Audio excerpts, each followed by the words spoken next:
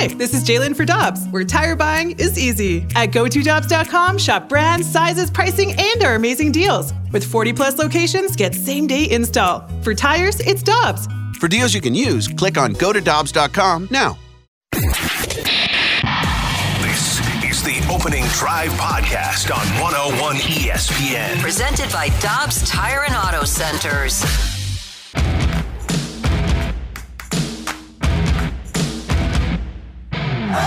Good morning, everyone, and welcome to the Opening Drive on 101 ESPN in St. Louis, where it's 7 o'clock. Time check brought to you by Clarkson Jewelers, an officially licensed Rolex jeweler. Brooke, you appeared to be thrilled and entranced by my good. That was really good. Good morning. Oh, I could do a goal for a long time. I can do Andres Cantor goal. I can do it for a long time. Danny Mack is here. How you doing, brother? I'm doing great. When did you start doing the long good morning thing? When they started doing mornings. Oh, okay. Yeah. I was listening all the time. I can't believe I missed it. Yeah. Well, it starts at 7 o'clock. Yep. Pretty much every day. Yep. It's good to have Brooke. It's good to have Danny. It's good to have Matthew. I am Randy, and... did I say that the time check's brought to you by Clarkson Jewelers? You did. You rolled the tongue. Oh, I rolled the tongue, yeah. Yep. An officially licensed Rolex jeweler. Here's what we got coming up on this program today. It's going to be fun. We're going to talk about the Cardinals. You know, the Cardinals pitchers and catchers are showing up today. I don't know if you're aware of that, but the baseball season, football season ended on Sunday. Baseball season basically starts on Tuesday. I wish that John Breppio was here because you guys remember that one spring training when it was on Valentine's Day and he created Burdentine's Day. Yes. And he got a bunch of roses and handed them out to the players, but also to the fans that were outside the complex. Yeah, he's great. Where did he land? White Sox, I think. Oh, that's a good I question. don't know. He was in San Francisco. Yeah. He was doing things for Gabe Kapler. Like he would be a spot starter. He'd Right. come in all different times out of the bullpen. I do think, though, he signed with the White Sox. Yeah, so he is a White Sox. We miss Brebs. Anyway, we're going to talk a lot of Cardinal baseball. We're going to talk some NFL on the heels of Super Bowl 58. We're going to talk to John Kelly. Blues at Toronto tonight. Toronto's always a good place to visit, and the Blues have had a tremendous amount of success the last few years in Toronto. Pregame at 5 here on 101 ESPN. The action comes your way at 6. Dan, were you in Toronto in 2000 when the Blues had the 5-0 deficit and came back? I was doing intermissions on radio and listening as I think it was Dan Kelly Jr. during the doing the games at that time with Bernie, and it was remarkable. Jeff Courtnall plowing into the goalie, and the rest is history. Do you remember anything untoward ever happening while you were doing intermissions, while you were doing Blues hockey from the studio? Not from the studio, but when I was doing television, Mark Bergevin did an entire interview with me in Fletch mode. I would ask him a real question, and he's like, Dan, it's all ball bearings these days in terms of the power play. And I was like, I just kept going with it, and he just kept doing Fletch. Do you remember back at KMOX? He was hilarious. He was a great character. Guy. Yeah, he was really good. Do you remember back at KMOX when they used to make us wear our pagers 24/7? Yeah. I never answered it, and a certain person really got upset with me. So Dan, you could probably figure it out. They told us to keep our pagers on, the little pagers, the little boxes, and they were loud. Yep. So Dan's doing an intermission one time, and I called the pager right in the middle of it. Multiple times you did it. I did. Randy. Yeah, I had to take it outside the booth. We went to break. I said, "This is St. Louis Blues hockey," and the next thing you knew, I was out of the booth. And Bob Hamilton, who was doing news, was like, "Where is he going?" He was not nervous. The guy never got nervous, but he's like, "What is Dan doing? Where's he going?" I just had to get rid of the pager. I was such a Richard. Did you just toss it away, Dan? I Where did. you're like, all right, that's enough of this pager. Took it back to the sports office and left it there. And Brooke, we used to have, prior to cell phones, we had the red phone. And if the red phone rang at the sports office, this is how long ago that Randy and I go back, and I guess we're old, but the bat phone, the red phone was the phone. So if they called you on the red phone, you had to answer. Could be Jack Buck, might be Mike Shannon, could be somebody with an interview that they literally would do on a hardline phone and say, you know, what did you think of the game tonight? And then you'd put the phone up to the person to answer, like a microphone. Yeah. It was old school, man. It was. Yeah. So one night, the Blues had a radio play-by-play guy who wasn't perfect with his descriptions of games or his identification of players. And this must have been mid-'90s. Was it Fuhrer that was between the pipes? Grant Fuhrer. And so, yeah, mid to late 90s. Glenn Hall played in 1970 for the Blues. The Blues are playing a game in Pittsburgh. It's terrible. Oh, no. And the play-by-play guy says, the Blues play-by-play guy says, and the save is made by Glenn Hall. And the next thing you knew, who called each other? The red phone rings, and I pick it up because we were supposed to pull highlights from the game. And I said, I already got it, big boy. That was out of left field for sure. Glenn Hall is making a hell of a comeback. Something. Would you guys go back and now and try to use all those different things that you had to use for the broadcast? We would have no chance, would we? No. Using reel tape to edit tape. Oh, yeah. I mean, we had 8 razor blades. I don't even know if you can buy those razor blades anymore. You had small razor blades, and you had a little insertion that you could fit the razor blade in, and then you'd have to take tape and literally tape the reel-to-reel. What would you call that? The actual reel-to-reel, the stuff. The tape, yeah. But I mean, the tape taped. The recording tape, and then you had like editing tape. Editing tape. So yeah, you just taped it together and hoped that you got it right. And if not, you'd have to take off the tape and redo it again. Yeah, I bet you guys could still do it to this day. If you got thrown back into it, you could do it. It'd take a long time, Brooke. No, it wouldn't. We'd be fine. I'm telling you, you'd be fine. We'd be right back, hopping on the saddle and going. 1985, our executive producer, right after the Cardinals win the NL pennant, our executive producer, Rob Silverstein, calls me up on that red phone. And Rob was a classic New Yorker. He's the executive producer of Access Hollywood. It has been for many years. And he calls me up on the red phone and says, my man, we need a 2-hour special tomorrow night at 6, and it's like 8 at night. We had just finished the game. He said, I need a 2-hour special for tomorrow night. Jack will come in and voice it in the morning.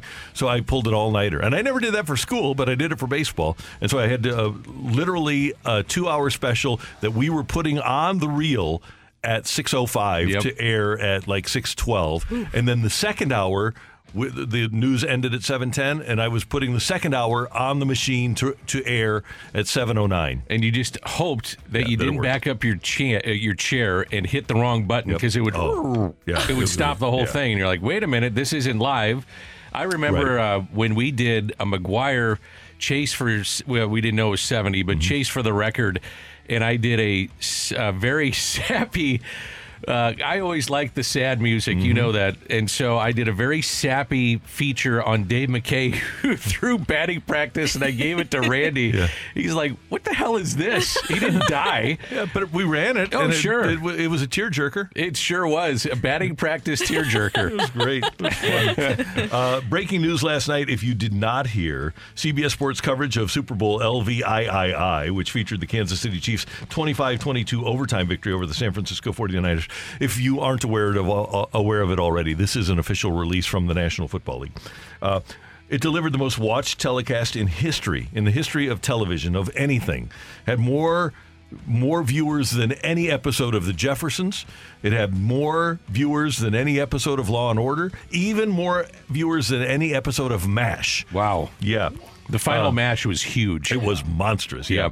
123.4 million viewers average across all platforms. It included CBS Television, Paramount Plus, Nickelodeon, Univision, and CBS Sports and NFL digital properties, including NFL Plus. And by the way, we mentioned yesterday the Nickelodeon presentation was sensational. Viewership figures based on Nielsen Fast national data, and so the NFL continues, after having 93 of the top 100 rated shows last year, they continue to dominate television, even on Sunday nights. It's not going. I like how you added even on Sunday nights. We got into the discussion again, Dan, yesterday about Saturday for the Super Bowl. And can you guess where Randy was on this? Sunday nights. Yes, on Sunday night. And I lost that battle. Surprising, I know. So you were probably Saturday or maybe even Monday? I was just saying Saturday, yeah, because then, college football does well on Saturdays. But Randy, you won that battle. I asked Brooke, well, when does college football play their championship game? Mondays. Yeah, there you go. But I'm with Brooke. Can I wish for something? Can I hope for something? You wish, yeah. Yes.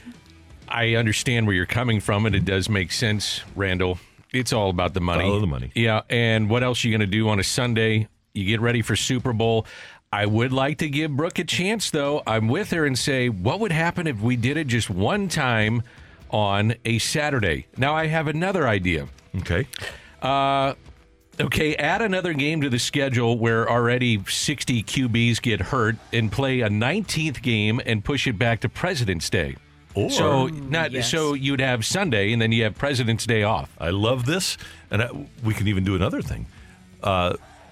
Lincoln's birthday was Lincoln's birthday yesterday. We kind of figured this out. I thought it was Washington. Yeah, one of them. Because Washington's birthday technically is the 22nd because he was born on the 12th, but they use a different calendar, so it's actually the 22nd. So, okay, you got me on a technicality. It's happening. We just learned this yesterday, Dan. That's why. George Washington was like a rescue dog. They just make up his birthday.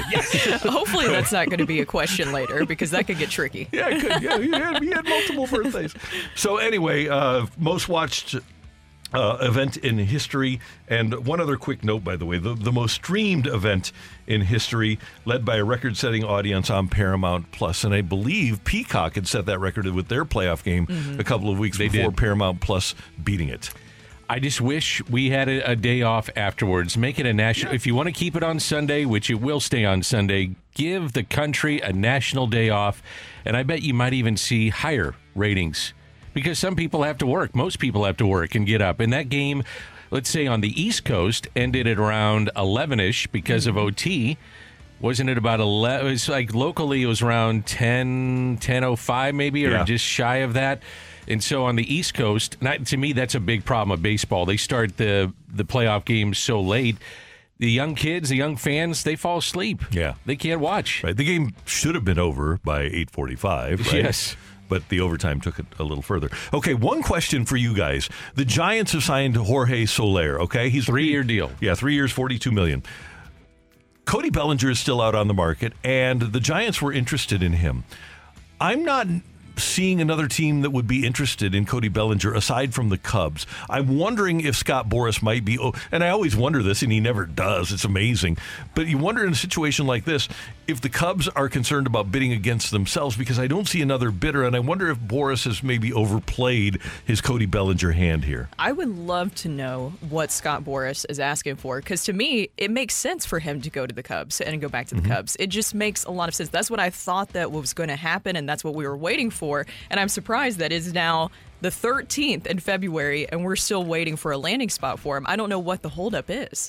I would say, too, if the logical place for him is Chicago, enjoying success there last year, and they need a left-handed bat in their lineup. I mean, they need a thumper, a left-handed bat. That's why I thought they'd go after Ohtani. I thought they would spend a ton of money on Ohtani and try to get him there.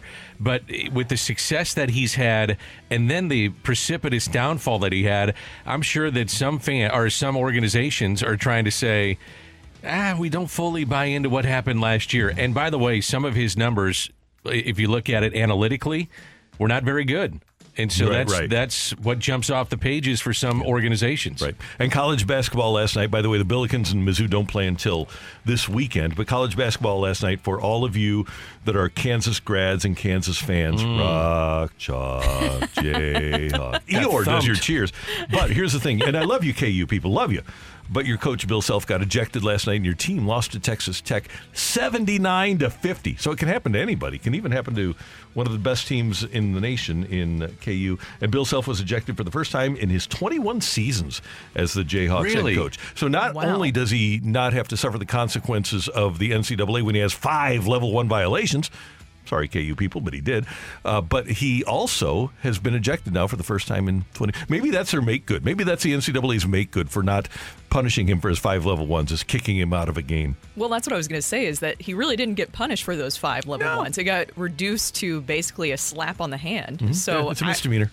I was very surprised. That's the first time that he's been ejected. 21 years at KU. In 21 years. Isn't that amazing? That's hard to believe. It is. Yeah. You know, that mild-mannered sort. The reputation of him must go, because referees go into certain games and they know they're just going to get worn out by a coach. It's just, it's well known throughout NCAA, throughout the conference. We're going to get worn out tonight. And I wonder if his reputation, it's got to be, has been, he'll give us an earful, but you know what? For the most part, hey, it's a reasonable earful, and I can handle whatever he says and whatever comes at me. That's shocking that he hasn't been ejected. It's amazing, isn't it? I'm just shocked. Do you remember, and I know we got to get to a break, but 30 seconds, doing games and Barry Hinson stomping his foot? All the time. All the time. And you could hear it throughout the arena. Yes. And he should have gotten into the NCAA tournament, I think it was in 2006. And that was kind of the downfall for Missouri State and his time, Barry Henson there. Absolutely. He was a very good coach. We're off and running here on 101 ESPN. Coming up with pitchers and catchers reporting today and the first workout tomorrow. What Cardinal player could force his way into an important role with a good spring training? That's coming your way on 101 ESPN. You're back to the Opening Drive podcast on 101 ESPN. Presented by Dobbs Tire and Auto Centers.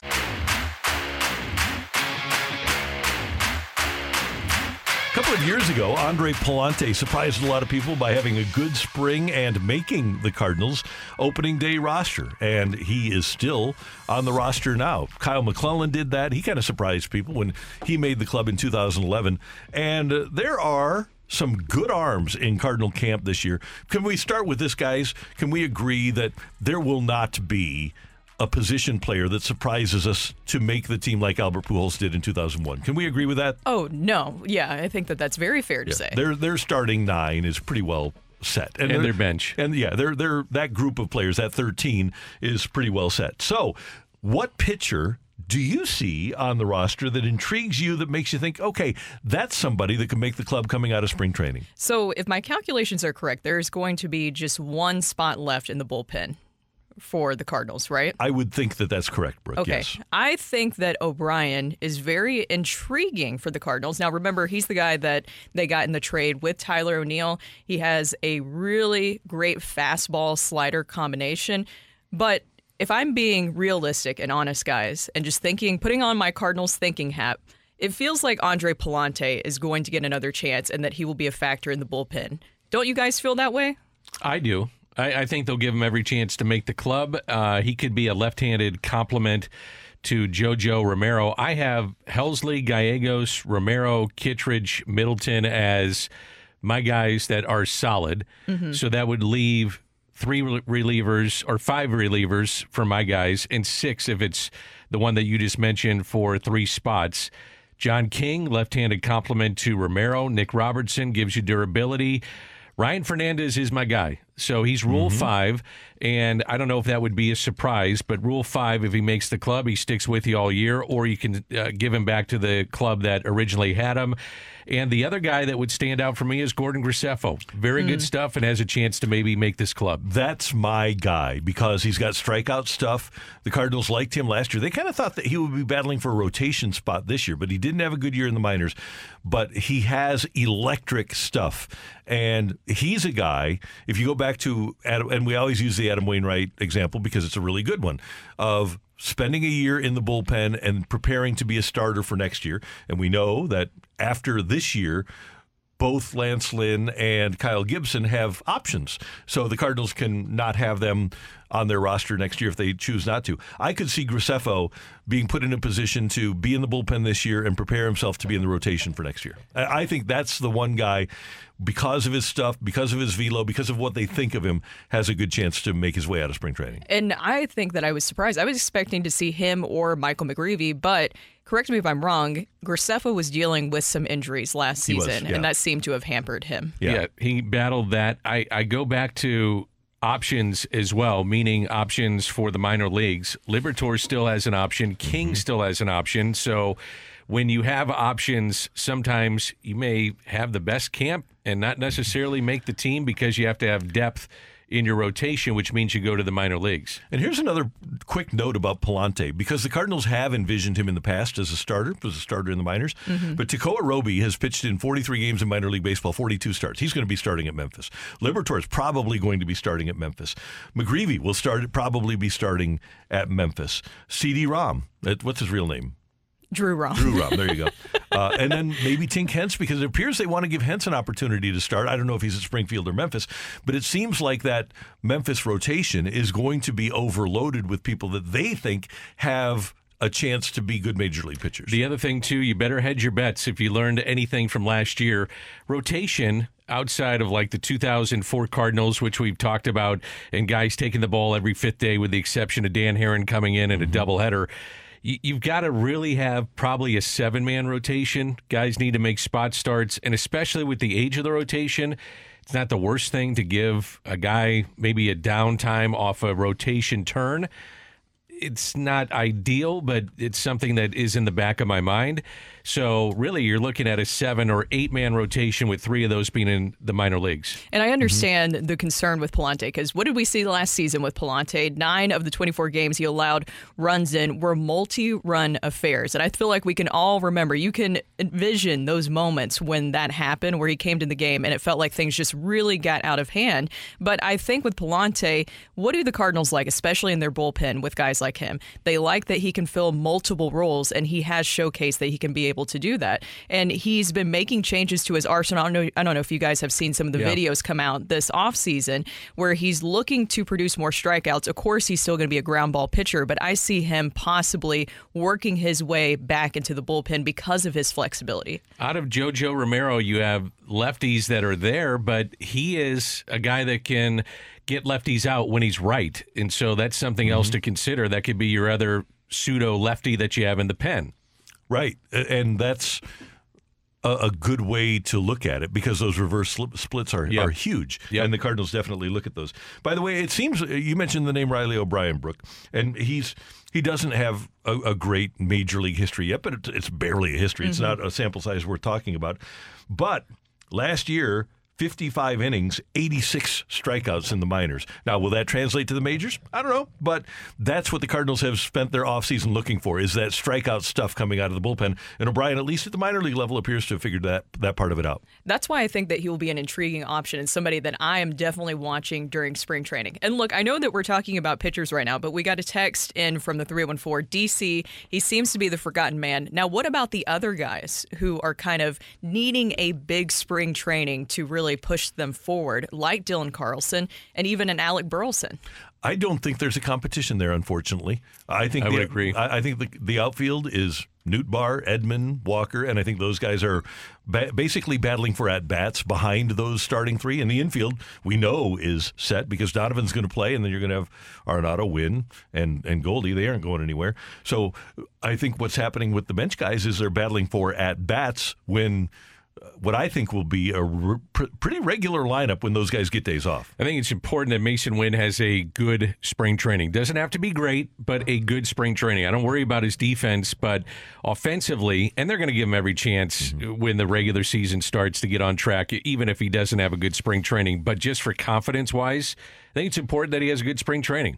Yeah, I do too. And he has the ability. It's just a matter of building that confidence. Exactly. And if he does, he can be great. With Alec Burleson, though, do you guys see him, with them bringing in Matt Carpenter, is that his competition? Or how does Alec Burleson fit into this situation? Because I do think he's still an intriguing option. And John Denton had a great article coming out recently where he talked about Alec Burleson and the harsh conversation they had with him going into this offseason about what they want. And they said they want him to be better in the outfield. I think they like him enough that he's got the teammate. I think it's 4-man bench with Herrera, Carpenter, Burleson, and Dylan Carlson. I think that's it. You got your starting 9 with obviously Gorman being the designated hitter. I think it's those 4.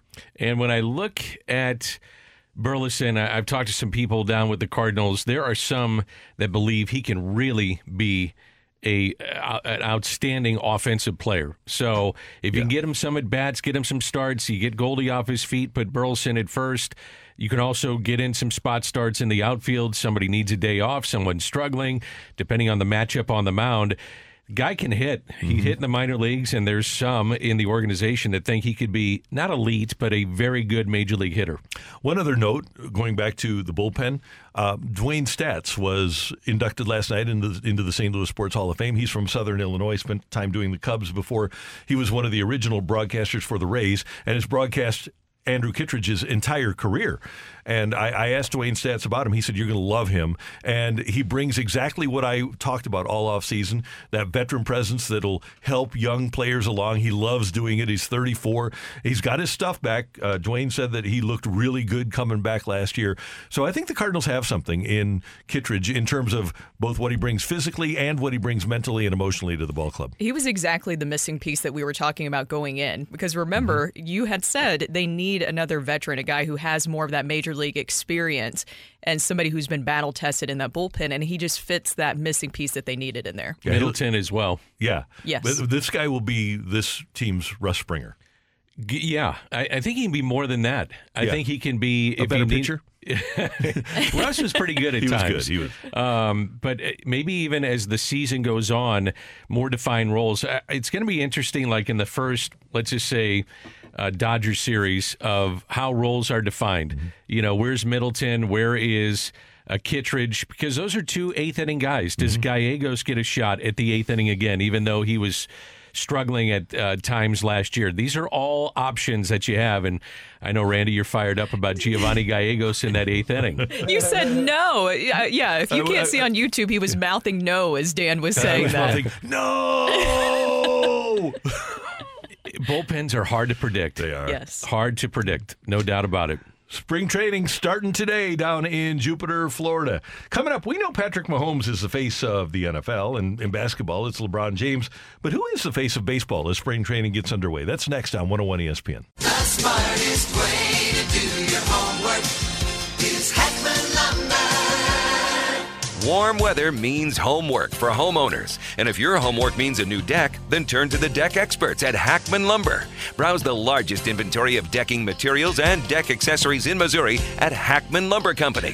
Talk with their experts about treated lumber, cedar, TimberTech, Trex, Envision, AZEK, and Decorators to find the best deck for you. Check out endless choices of railings, balusters, and LED deck lighting options. Hackman Lumber Company will not be undersold on in-stock decking materials guaranteed. You can choose to do it yourself with Hackman's expert advice, or they can recommend reputable contractors to do the work for you. Stop by and see Hackman's expanded paint department too, with brushes, rollers, painter's tape, and 4 different lines of interior and exterior paint, custom color match available. Visit Hackman Lumber's newly remodeled stores in St. Peters and Pacific, or their showroom in Troy, Missouri. Hackman Lumber. You're back to the Opening Drive podcast on 101 ESPN. Presented by Dobbs Tire and Auto Centers.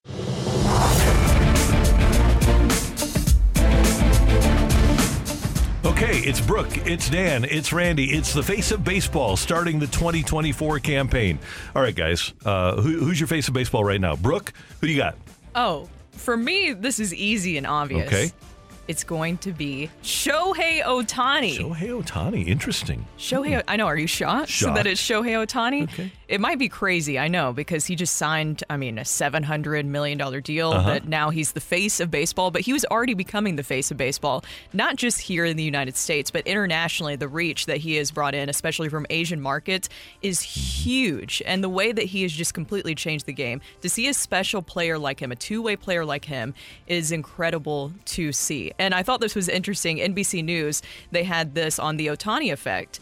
More people bought tickets to Angels games, home and away, when Shohei Ohtani was pitching. In 2023, that bump represented more than 3,000 tickets per game on average, a 10% increase. That's impressive. Daniel, who you got? I think Shohei Ohtani, and he could be a huge selling point for overseas markets, like Brooke said.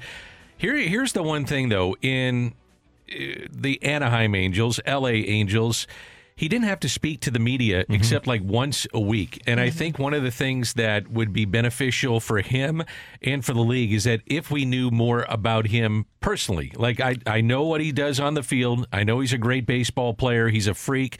He can pitch. He could probably win a Cy Young. He's won MVPs, hits a bunch of home runs. But do you really know anything about him? No, we don't. And I don't think he wants us to know. He didn't even want us to know his dog's name. His dog's name, Decoy. Now I know a lot about him. Yeah. Okay, now, I don't disagree with your thought process, the foundation of what you're talking about. But let's put together a scenario, okay? Schnucks de Pear. You walk in, and there's a section there. You walk in, and there's a produce section, okay? And you've got oranges and apples. And standing next to the oranges, looking at oranges, is Shohei Ohtani. Standing next to the apples, picking up apples, is Bryce Harper.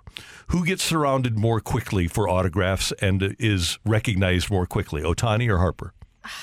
I think personally it would be Ohtani. Really? And I that's think just it'd be me Harper personally. by a mile. I love Harper. I think he's great, and he's in a media market that you do know more about him. And I think both would be recognized. And he's to been be on honest the big with stage. He's been in the World Series. I know that, but I think when you talk about Ohtani signing for $700 million, and more fans because of that contract are Googling who is this guy, that you find out more about Shohei Ohtani. But I think right now, Harper is a more recognizable face of baseball than Shohei Ohtani is. I think Aaron Judge is more recognizable right now than Shohei Ohtani is. You think it changes by playing for the Dodgers? Yeah, I think by midseason it can all change. But I'm talking about as we enter to the 2024 season. I think Harper and Judge are the two, and I think Ohtani is lagging behind. Not that he's not a face and won't be the face of baseball, but I think other players are, especially if you see 6'8" Aaron Judge out and about walking the streets of St. Louis, you can say, hey, there's Aaron Judge. You see, Ohtani is 6'5", tall guy. I was going to say he's tall as well. He's a tall guy. But I think those other guys are more recognizable as a face of the sport. If you're walking down the street, we talked about football, and Mahomes is walking down, and then right behind him, Justin Herbert is walking down. I think Mahomes is much more recognizable as a face of his sport. I think that Shohei Ohtani is more recognizable just because of his international reach as well. Now, say that you plop Aaron Judge over in Japan or Korea, somewhere else like that.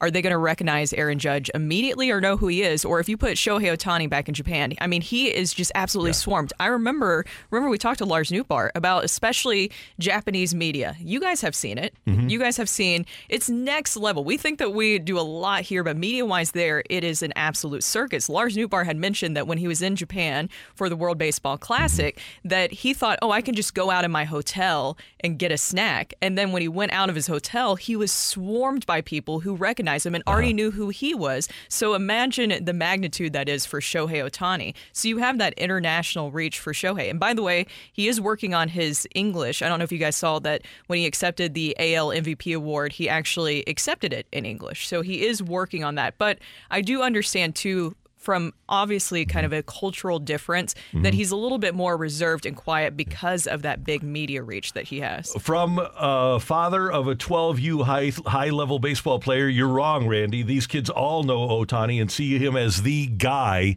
in baseball. Well, that's good for Bryce Harper that he can walk around and be unfettered. I don't think that's the point that's being made here, Randy, that he's not going to be unfettered. But I would say because of what Brooke brought up, the internet, you want the face of baseball, we're talking now global. Right. Yes. Globally, he is the face of baseball. Right. I don't think there's any doubt, but this is an American sport. Sure, if you send him overseas, everybody's going to know that Shohei Ohtani in Japan is going to be highly recognizable. And on a global scale, there's no doubt about it that he's the guy. But in America, where Major League Baseball is based and exists, I think right now, and with all due respect to the high-level 12U baseball players, I think that most people would recognize Harper than Ohtani. Are you beefing with 12U baseball players now? Yeah, totally. I don't agree. I think Ohtani would be the guy. I agree. We got a text earlier that said pretty much he's either Ohtani or Judge. I have a quick question. Was McGuire the face or the face of baseball in '98? Face of baseball. Okay, then how the heck does a New York Yankee who sets a home run record, how is it not like number one with a bullet? Like, how is Aaron Judge not the easy Because it answer? had been done Did baseball before. fumble it? It had been done before. I mean, we went through the McGuire-Sosa thing, and I think some people were worn out by it. And the chase in '98 was different than the chase of Judge. Yeah. More people were watching on the East Coast or the Yankees because they're Yankee fans. And I think people were worn out with McGuire and Sosa. And what Ohtani was doing at the same time had never been done before. Right. He was pitching and hitting, so there's actually competition for what Aaron Judge was trying to accomplish. Now, there. the Judge thing is huge. He's Absolutely huge. But we went through McGuire, and yeah, he was a face of baseball in '98, but so was Sosa. I mean, the chase of those two guys, where they were going back and forth down the stretch in the home run race, they both were the face of baseball. The thing was with Mark, he was just Bunyan-esque. He was a mythic figure because of his size. He was huge. Now, Randy, another counterpoint here. Who is the face of the NHL? Connor McDavid. Yeah, but how many people would recognize him? I guess in Canada But they I'm would. saying if it's because he's more reserved. Is Connor McDavid the most outspoken, biggest personality? I know that he's actually gotten a little bit better in his interviews, but he's not the most boastful personality. Who's the face of MLS currently? Messi. He's not even showing up to certain big events. But he's on right commercials. Now. He's recognized. But is he speaking He's on that the Super Bowl. much? You don't have to speak. How many? So then Shohei Ohtani doesn't have to speak as much. No, I don't. I never said that. No, he doesn't have to speak at all. How many commercials has Serena Williams done where she's never said a word? Yeah. You don't have to speak to be in commercials. I think it helps. Not to be in a commercial, but to understand who the player is. If you're asking about the face of the franchise or the face of baseball, I want to know more about Shohei Ohtani. Like, how did you become a two-way player? What's your background like? What's it like being home? What do you think of being in the United States? What's the competition like between this and being at home? I want to know those things. But I don't disagree with that. But for baseball to market itself, all he needs to have is his face. The other thing about hockey, you have masks for some guys and the face guard, and you don't see them. It's like football, too. You don't see them. I think the face of hockey right now is Wayne Gretzky, still. Who's showing up on That's Super Bowl true. commercials? Yeah. The greatest player ever. Yeah, and a recognizable face. You recognized him immediately. I also love him on broadcast. He's such a great speaker, and I just love the way that he breaks things down. But I agree with you. I think what Wayne Gretzky still is. But then Sidney Crosby, we just got that text in, and OV as well. You can recognize them immediately. They're the best players. Brett Hall was really the face of a lot of things, too. Right. He was on Saturday Night Live. He was scoring goals. He was on the cover of Sports Illustrated. People were paying attention to him getting to 86. He was on Letterman. Yeah. I mean, didn't he do a top 10 for Letterman? Yeah. He was the face of hockey, I think, at that time. And incredibly recognizable. And hockey has changed a lot, but I don't see Sidney Crosby being in that same echelon as Gretzky or Hall were in the 90s. Gretzky's on-ice performance, I think, usurps anybody, obviously, but also they won championships. Sidney Crosby is so guarded in a lot of ways that's the other thing. If you're not guarded and you kind of let people in, which is tough to do in this day and age of social media, I think you get more of a look and maybe become more recognizable. And by the way, if we were going to do a top 10 of sports, I'll bet you at least 8 of them are NBA players. Probably right. Because you can recognize them immediately when you're talking about the helmets, all that stuff. For Sidney Crosby, he's so guarded, but I love that we have Joey at least to tell us some of the stories, because then you get to learn some more of those little quirks he has and personality and stories. It's great. That's Brooke. That's Dan. I'm Randy. Coming up, it's Take It or Leave It. Get your text into the Air Comfort Service text line, 314-399-9646, 314-399. Yo-ho! Yo-ho. The one of the day. TLD next on 101 ESPN. You're back to the Opening Drive podcast on 101 ESPN. Presented by Dobbs Tire and Auto Centers. It's time for Take It or Leave It. Want to say something? Want to put it out there? If you like it, you can take it. If you don't, send it right back. Get your text into 314-399-9646 and give us your Take It or Leave It. Brought to you by Gloria Lou Realty. Visit GloriaHasTheBuyers.com and start packing. That's my final offer. Take it or leave it.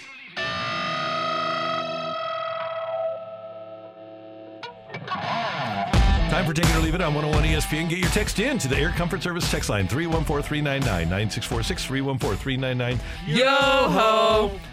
Guys, with all the joy and excitement of the Super Bowl, we missed out on a tragic, sad story on Sunday. Marcus Jordan and Larsa Pippen have apparently called it quits. Larsa taking all of her pictures of Marcus off of her Insta. Marcus doing the same thing, deleting all of his pictures of Larsa off of his Insta. Take it or leave it, they did it on purpose on Sunday to avoid breaking America's hearts. Oh, so it would get buried? It's get that's overshadowed a great little PR bit. move. Yeah. I'm going to have to take that. How sad are you, Randy? I'm crushed. I can't believe. You've been talking about this for 3 years. Well, this is like the epic romance. I mean, Swiftie and Kelsey think they have something. I watched this unfold. I watched it flower. It was real love. It was a couple of soulmates meeting up, and I just can't believe that it's over. I'm so sad for you, Randy, because I also believed that this was true love, and here we are. And What is real? This is social media too. I mean, that's when you start deleting social media. That's the final straw. It is. So I'm saddened. But take it or leave it. At least Larsa and Marcus spared the feelings of America by doing it during the Super Bowl. Oh, I'm going to take that. They really did look out for us. Now, how happy is Michael Jordan? Let's all be honest here. How happy? Because remember, they were even going on podcasts talking about him being a part of the wedding. How excited is he that he doesn't have to deal with this anymore? If you were following the social media of both Larsa and Marcus during the Super Bowl, every single one of Marcus's posts was him hanging out with MJ, being like, with the family, MJ squared, with the pops, loving life.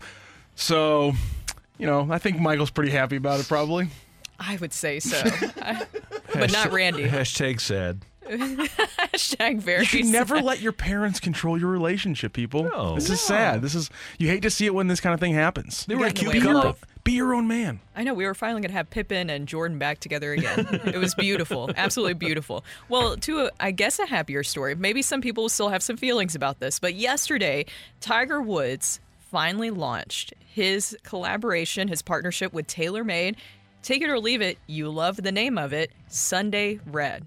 Love it. Love it. Yeah, I think it's fantastic. It looks really good. Everybody should go look up the logo if you haven't already. I love that he just completely leaned into what he's best known for, Sunday Red. That is iconic. When we were talking about people who are the faces of their sport, obviously Tiger Woods is the face of golf, and I always imagine him in his Sunday Red.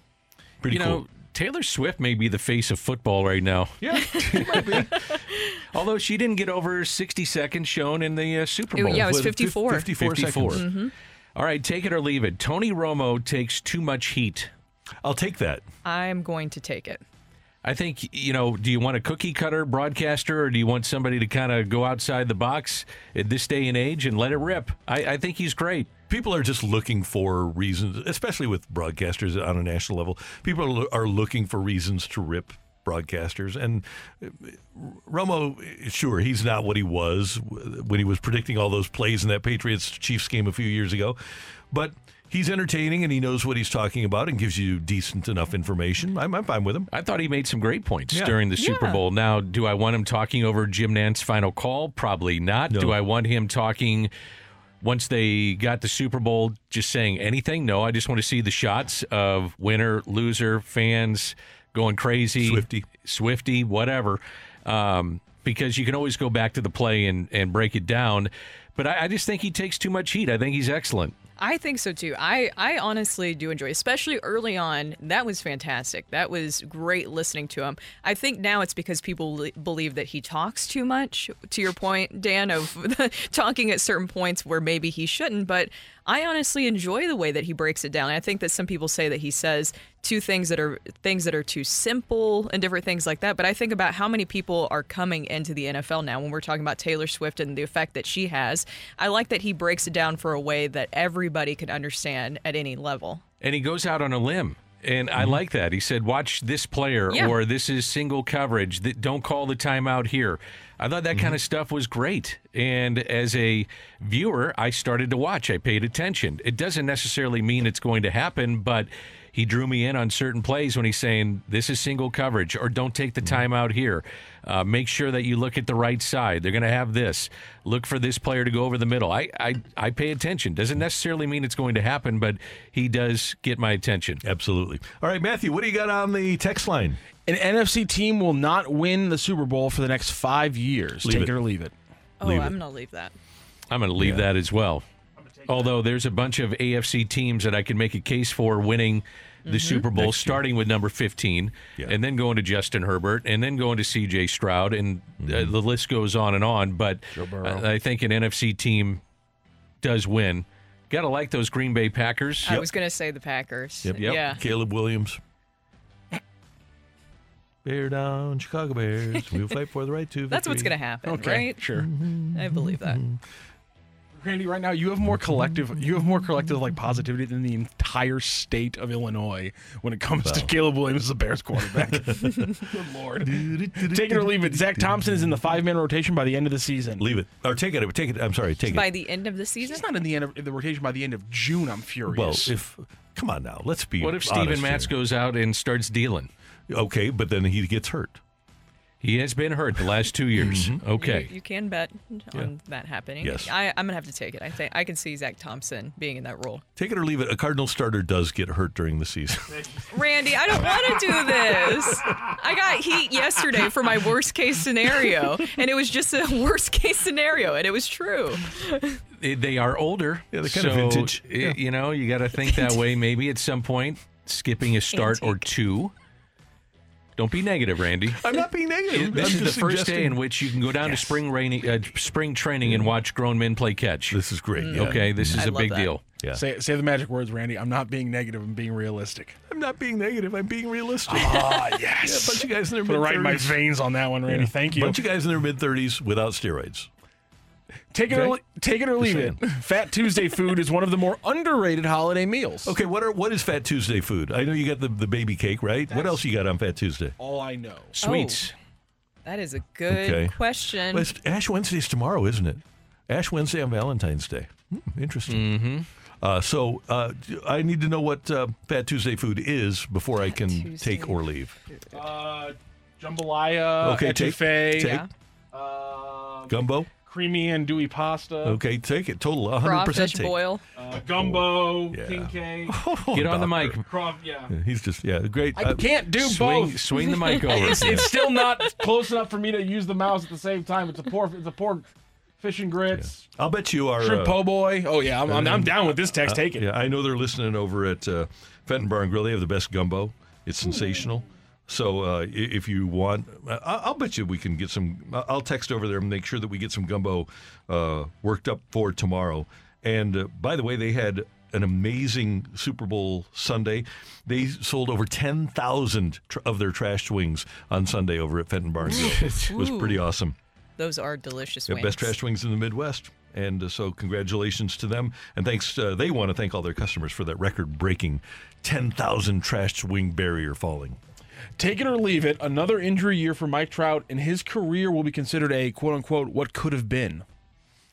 I'm going to leave it because his career is a Hall of Fame career. How many MVPs already? 3? Yeah, 3. I guess his career will be comparable to Ken Griffey Jr.'s. A what could have been career for me is Alex Reyes. Yes. If he doesn't get hurt and deal with the shoulder issues, I sit there and say, man, what if he was still healthy? I remember his debut, and it was electric. Oh, man. Fantastic. Yeah. And Flaherty, right? He's going to wind another up one. being a what if, and Geronimo Pena. Or even Carlos Martinez sometimes. I know that we got to see him, but if he reached his full potential. I was thinking of Grady Sizemore. Sizey, yeah. As somebody who just couldn't stay healthy. Could not stay healthy and was like, 5-tool player out of the gate in his career. He would have been incredible if he just doesn't have those injuries. Good call. You got one more? Take it or leave it. If Atlanta gets a third whack at the NHL, then St. Louis should get a third whack at the NFL. Oh, take it. Absolutely. Yeah. Of course I'm going to take it. Let me guess. Neither one of those happens. Is Atlanta like the number 7 market, number 8 market, though? And still growing? They're big, yeah. So we aren't exactly growing here in the greater St. Louis area. But we deserve another chance at the NFL because we're good fans. We're the best fans in the NFL. Atlanta's number 7, St. Louis this year. Guess what, baby? 24? Dropped down to 24.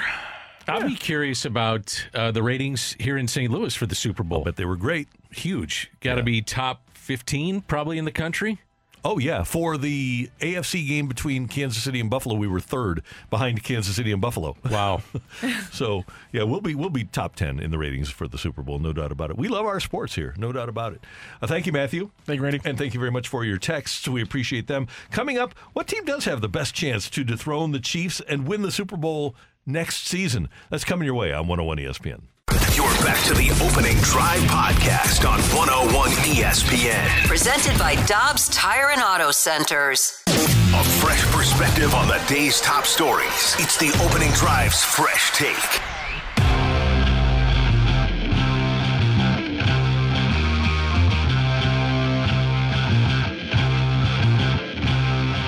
So is it a dynasty now? Yeah, it's the start of one. We're not done. I know we're going to celebrate tonight, celebrate the Pride Wednesday, Kansas City, but we're not done. We got a young team. We're going to keep this thing going. That's Patrick Mahomes talking about the dynasty that is the Kansas City Chiefs. They've won 3 of the last 4 Super Bowls, and, of course, they have won back-to-back.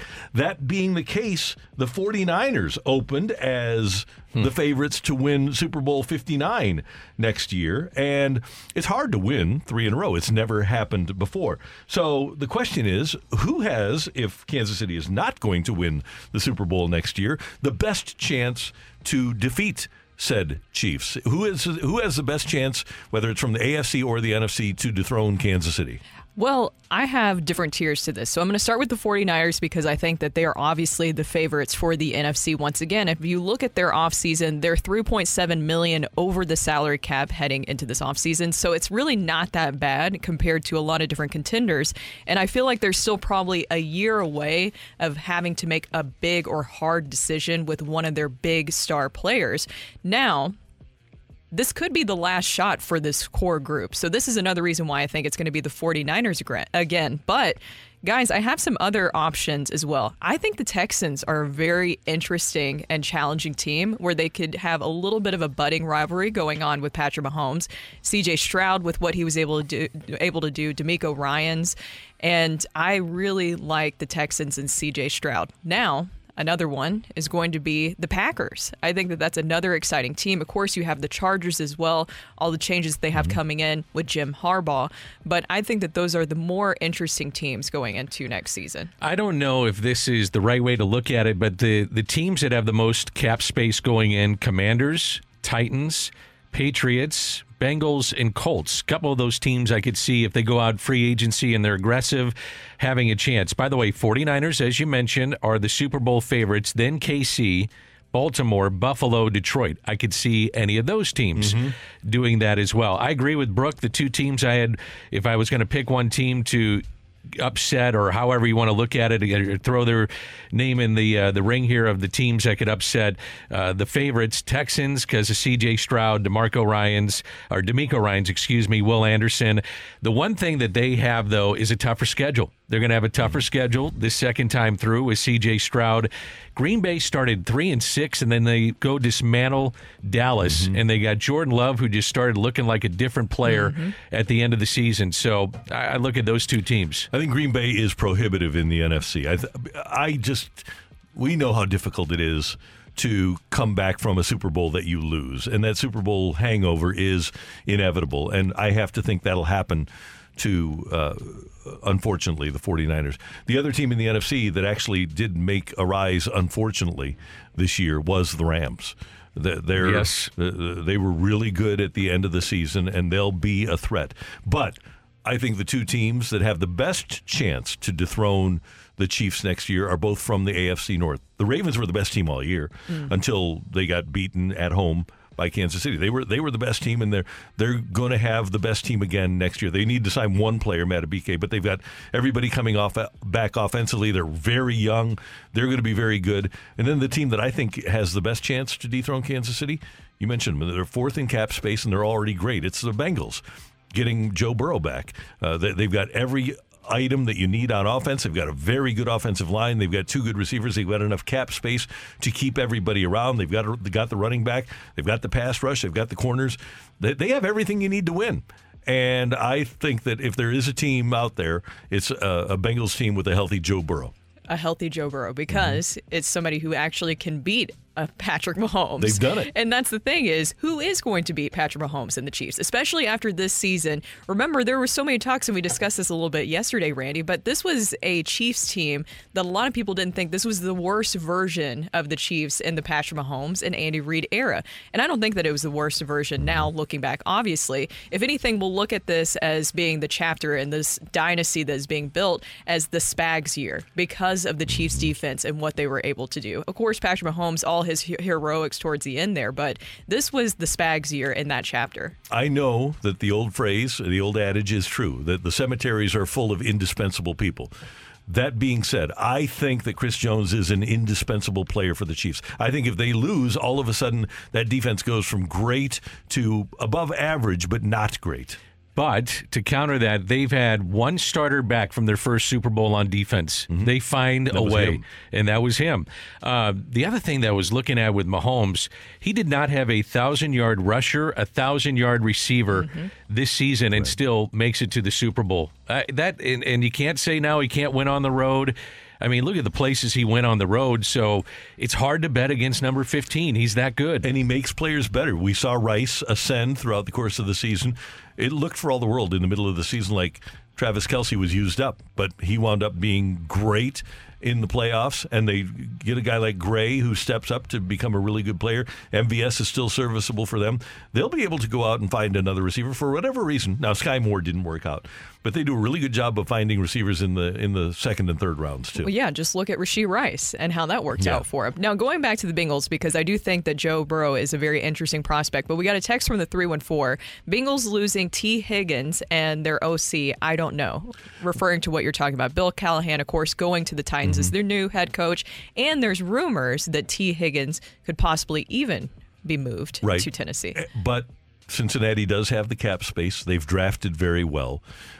I get that Callahan was the offensive coordinator and taking nothing away from his greatness, but Zach Taylor is their offensive coordinator. Zach Taylor implements the philosophy and the scheme for that offense, and they promoted from within with somebody else that knows the scheme. Now, is that person going to be as good a play caller?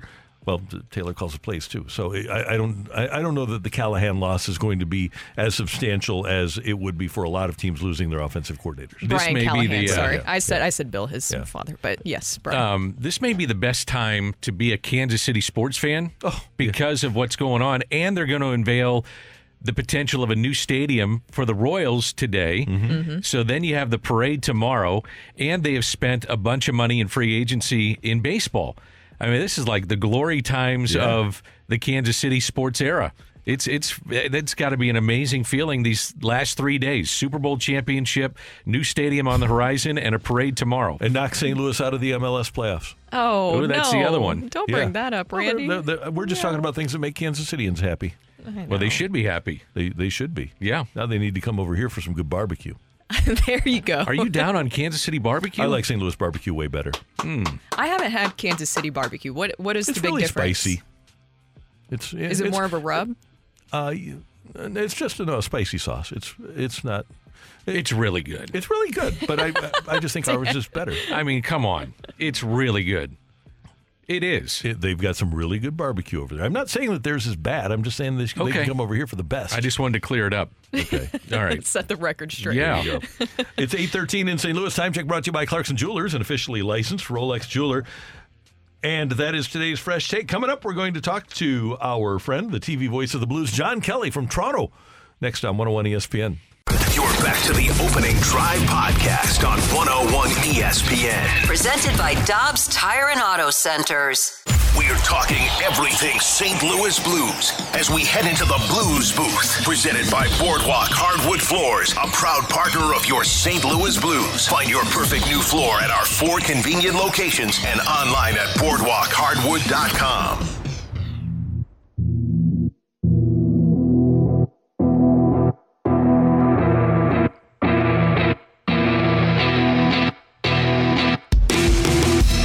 Still in Canada. They take on the Toronto Maple Leafs tonight. You can hear the pregame at 5 o'clock, action at 6 here on 101 ESPN. And, of course, you can see it on Bally Sports. John Kelly and Jamie Rivers will have the call. And John Kelly, the TV voice of the Blues, joins us now here on 101 ESPN. Good morning, sir. How are you doing?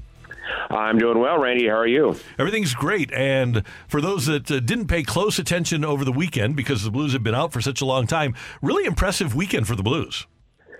Yeah, that's, I think, an understatement, Randy. They win 3-1 in Buffalo on Saturday, and then a very impressive 7-2 victory on Super Bowl Sunday. So how about that? They score a touchdown on Super Bowl Sunday. And Torrey Krug had 5 assists, which was a club record for most assists in one game by a Blues defenseman. So, I think the exciting thing is, Randy, is that the Blues have now won 7 of 8 games, and I'm starting to see this team get more confidence and a bit of a swagger. And that's a great thing to see. So they have a really tough schedule here, Toronto tonight, and then they come home to take on McDavid and the Oilers on Thursday, and then a huge game Saturday against the Predators. But you win 7 of 8 games, that gives you a lot of confidence, and I think the Blues have the most confidence they've had this season. Going back to what you were just talking there with that impressive win with the Blues against the Canadiens, 7-2, you talked about Torrey Krug with his career-high 5 points, and then you have Jake Neighbors. He had a great game as well, Robert Thomas, Jordan Kyrou. But I want to go to Alexei Toropchenko because is it fair to say that he set the tone of the game with that goal just 25 seconds in? Yeah, that's a good point, Brock. It was a highlight reel goal, his 8th goal of the year. and he scored 7 of his 8 goals this year on the road. So he's been a very impressive player. And, that line with Sundqvist and Nathan Walker has been really good. Yeah, it's an identity line for the Blues. All 3 guys like to play physically. They have pretty good speed, so it's been really fun to watch. So, but Toropchenko is still a young player, and he's still a bit inconsistent when it comes to scoring goals. But you see him make a play like that, going wide with his speed and his size. He's tough to defend. This is a guy that certainly down the road could score, to me, 15, 20 goals. So I still think he's still scratching the surface of what he could do down the road. He's a really dynamic player when he gets that puck wide because of the rules in the game. It's tough to stop him. JK, the power play, 6th best in the NHL since Drew Bannister and Brad Richards took that over. What are you seeing with that power play? Dan, it's really amazing. I was looking at the numbers today. When Berube was let go by the Blues, the power play was 8.4%. And it cost them a lot of games. So I think that obviously he's done a lot of things, and not just Bannister, but, the entire coaching staff and, their consultant, Brad Richards. But, I think they've been more direct and, not, passing the puck around the perimeter for the full 2 minutes, looking for that perfect shot and perhaps too many seam passes. They're more direct. And the other thing I see is they have a lot more of a net front presence, and that's important. So, the Thomas goal the other day in Montreal, a great example. It's a rather harmless shot from distance by Robert Thomas, and there's a screen in front, and it just finds its way behind Jake Allen. So I think those are the things that I have seen, a more direct approach and a lot better net front presence since he took over in December. JK, at some point the Blues will get both Justin Falk and Scott Perunovich back, but it's an interesting thing in hockey and in any sport. When you're rolling, you really don't want to mess with the chemistry, and we've seen it before. The Blues have had teams with a lot of injuries where guys came back. What's happening now, though, is it appears they're really developing some quality depth on the blue line, aren't they? Well, I think that a player like Kessel has come in, and he has been really solid. And to me, he's got to be in your top 6, regardless of, health and injuries and things like that. He's played that well.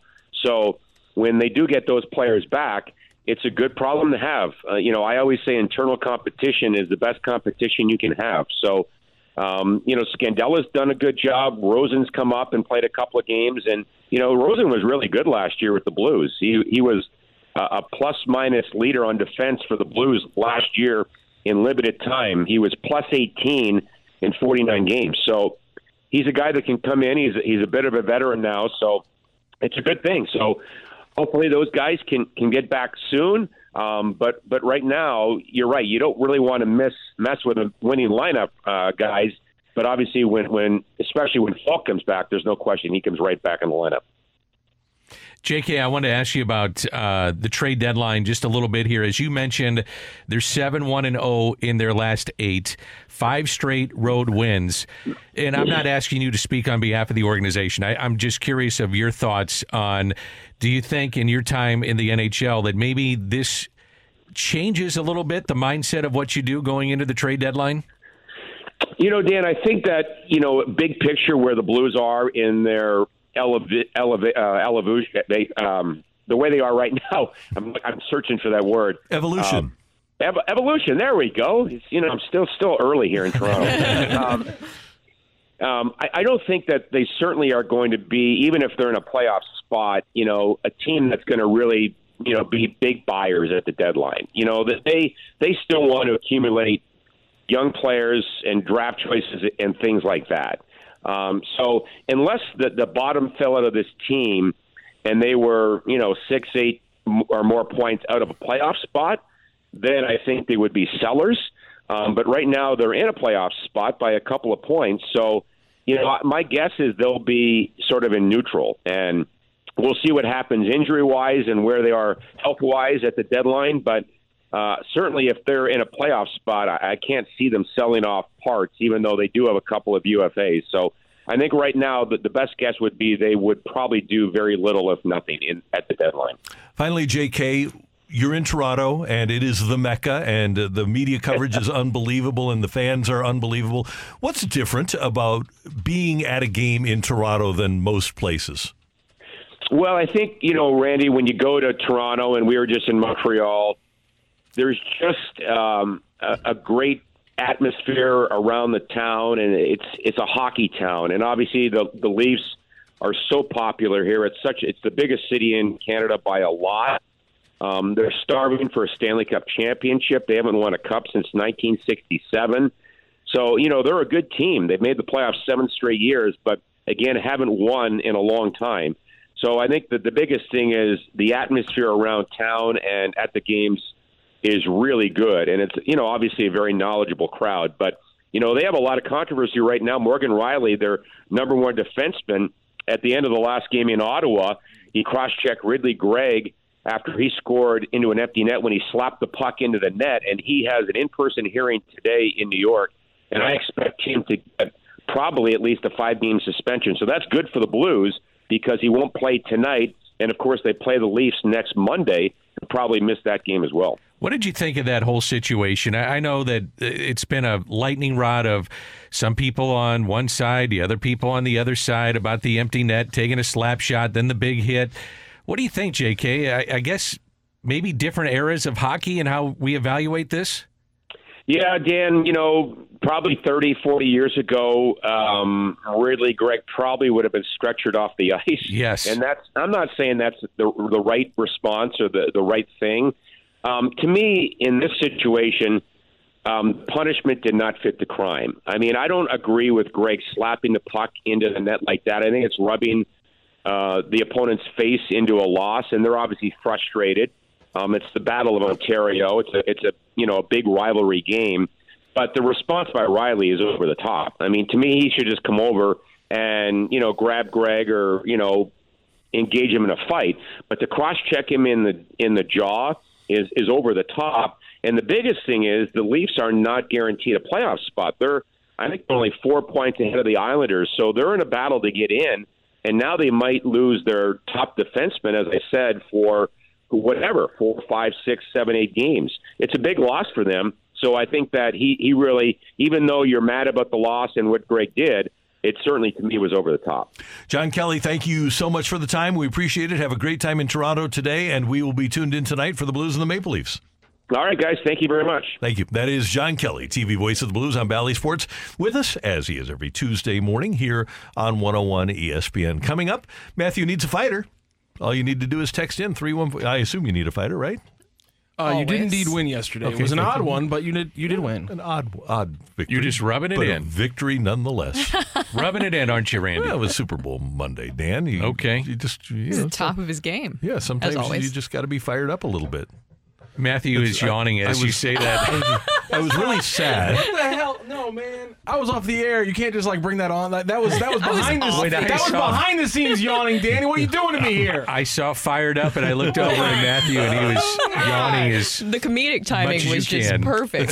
That's what Joe Gibbs would call athletic arrogance. 314-399-9646. 314-399 Yo-ho! Send in your name and the word fight, and maybe you'll fight me next here on 101 ESPN. You're back to the Opening Drive podcast on 101 ESPN. Presented by Dobbs Tire and Auto Centers. Fight! In the red corner, Average Joe Listener. And in the blue corner, the undisputed king of Morning Drive. Please welcome Randy Carricker.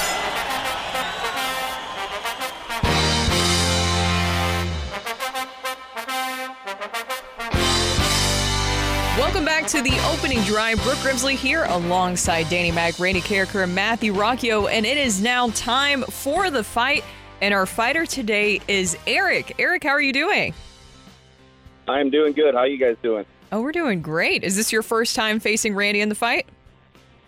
It is. Nerves? Yeah, a little bit. A little different once you're on the phone. It is. Any advice, Stan, that you'd like to give? Oh, just get after him. Don't have nerves. Just get after him. I know you can do it. I want to try, Danny Mac. All right. Go for it. All right. You ready for question number one, Eric? I am. 75% of the AFC East franchises have gone to 3 straight Super Bowls in their history. Which is the only team that hasn't? Is it the Patriots, the Jets, or the Dolphins? Going to go with the Jets. Is that your final answer, Eric?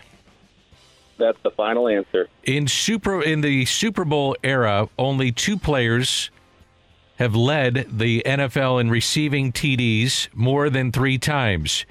Jerry Rice and who else? Is it Rob Gronkowski, Randy Moss, or Terrell Owens? I got to go with T. Owens. Okay, question 3, please. Who is the active career leader in playoff passing touchdowns? Is it Russell Wilson, Patrick Mahomes, or Aaron Rodgers?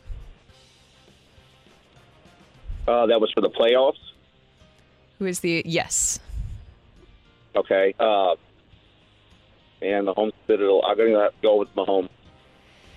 Over the last 25 championships, which league has the most parity with 16 different teams winning? Is it Major League Baseball, the NFL, or the NHL? Going to go with baseball. Okay, Eric. 4 up, 4 down. Let's see how you did. When we get Randy in here, how do you feel? Not so good. Yeah, that's how a lot of people feel when they're taking on Randy, but fear not. You never know what's going on in Randall's world. Especially on a Hopefully he doesn't have Tuesday. a Propel water today. Taco Tuesday. Are you ready, Randy? I'm as ready as I'm going to be, Daniel. All right, here Let's we go do with it. question 1. Say hi to Eric, by the way. Eric? Yes. Good morning, sir. How you doing? Good morning, Randy. I'm doing good. How you doing? I'm doing great. Thanks for listening. Thanks for playing. We appreciate it. All right, Randy. Question number 1. 75% of the AFC East franchises have gone to 3 straight Super Bowls in their history. Which is the only team that hasn't? Well, the Dolphins have. The Bills have. The Patriots have. So I would guess the Jets, who have only played in 1 Super Bowl, would be the team that has not. Final answer, Randy? Final answer, Dan. In the Super Bowl era, only 2 players have led the league in receiving TDs more than 3 times. Jerry Rice and who else? Jerry Rice and I think this comes down to Moss or 2. And I think I'm going to... time. It's so dumb. Every time. I think I'm going to... Moss had that rookie year, and then he had the year in New England. But he really didn't do anything with the Raiders or after New England. I'm going to go with 2. Final answer? Yes. Question 3. Who is the active career leader in playoff passing touchdowns? Well, Mahomes has a lot. But I don't think that... maybe he... Let's see. You got Mahomes right now. It's not Burrow. Let's see. NFC. Guess it could be A-Rod. No Big Ben to have anymore. Trying to think who's... You know what? I'll just do the lifeline. I'm sure I've named a couple of them, but we'll just we'll figure this out. Russell Wilson, Patrick Mahomes, or Aaron Rodgers? Okay, good. I'm going to go with the guy who's been around for 18 years and played in the playoffs, most of them. I'm going to go with Aaron Rodgers. Over the last 25 championships, which league has had the most parity with 16 different teams winning? So these are the 4 major pro sports leagues, right? Yes.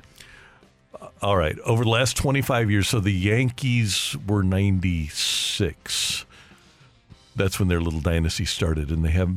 Let's see, so 99. So, but I'm still going to, because of the Yankees. Okay, but they haven't won as many championships. Okay, so in the NFL, Patriots, I think, knock the NFL out.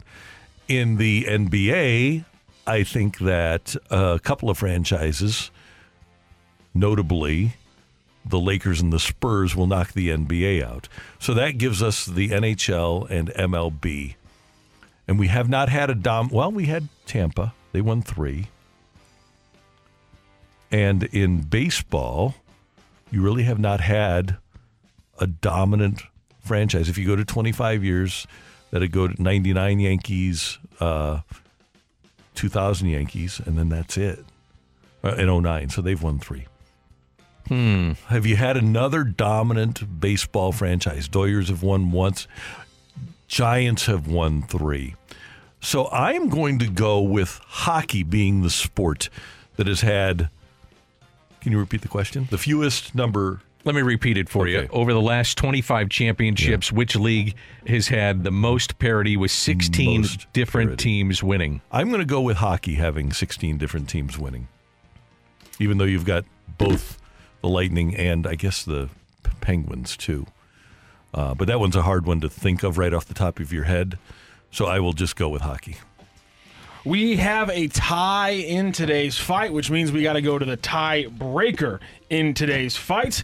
And that means let's go through the questions or the rules, I should say, really quickly here. I'm going to read the question for the tiebreaker. We're going to give Randy a chance to write down his answer, and then we will get your answer audibly, Eric, and whoever is closest to the pin is going to be the winner of today's fight. Do you understand those rules, Eric?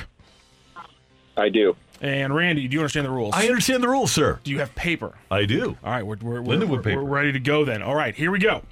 Pete Rose is the all-time hits leader with over 4,200 hits, but is also the all-time games played leader with how many? Pete Rose is the all-time hits leader with over 4,200 hits, but he is also the all-time games played leader with how many? Randy Karraker writing down his answer right now. I am actually doing math, brother. Okay. Randy Karraker doing math that will lead him to writing down his answer. Hold on. Hold on here. Let's see. Okay. Lindenwood Education, Randall. It's working hard here. I need a calculator. Okay. Let's see. I'm going to go with. You can hear the marker scratching across the paper. Yep. Here we go, kids. Okay, I got to write that down. Sorry. Okay, I got your guess now, Randy Karraker. All right, Eric. It's not a good guess. What is your guess, sir? That's a tough one, but 3,100. How about that? You guessed 3,100 even. Randy Karraker, how many did you guess? I guessed 3,126. All right, so the question then is it under 3,100? Is it over 3,126? Or do I have to do a little math because it's somewhere between there? Let's ring that bell. The winner and still champion of the fight, Randy Karraker. The fight is driven by CarShield. Plans to fit any budget. Visit carshield.com today. Just win, baby. I'm sorry, Eric. Unfortunately, it was over 3,126. Pete Rose played 3,562 games to get to those over 4,200 hits. So Randy Karraker was a little bit closer to you today, and he wins the tiebreaker, and therefore he wins the fight. Good job, though. Thank you, guys. Appreciate it. Thank you. Have a great day. Matthew, Thank you. I thought, and I could be wrong about this, I thought Randall won in regulation. No, you got 2 right. I thought he had 3. No, he answered NHL. Here we go. Okay. We'll go through them. 75% of the AFC East franchises have gone to 3 straight Super Bowls in their history. Obviously, the Jets is the only one who have not. In the Super Bowl era, only 2 players have led the NFL in receiving TDs more than 3 times. Randy Moss led the league 5 times. That's Randy answered T.O. on that one. The active leader in career playoff passing TDs is, in fact, Aaron Rodgers with 45 to Patrick Mahomes' 41. Randy Karraker got that one right for his second one correct. And then for the fourth one, over the last 25 championships, which league has the most parity with 16 different teams winning? Randy Karraker answered NHL. It was the MLB that has had 16 teams win. The NHL has had 14 teams win. NFL with 13, NBA with 11. So Randy got 3 right. Randy got 2 right. No. 3. Randy got Aaron. I got 2. Oh, okay. you got the NHL one. Yeah, I said NHL. Yeah. Okay. I'm trying to back you up, man. Thank you, man. I appreciate trying it. to No, I help was you out. confused as well. Yeah. Okay. So It's there's fair the enough. fight for you here on 101 ESPN. Coming up, what sport should get a non-sports star like Taylor Swift involved like she is in the NFL? What sport needs that most? That's next on 101 ESPN. You're back to the Opening Drive podcast on 101 ESPN. Presented by Dobbs Tire and Auto Centers.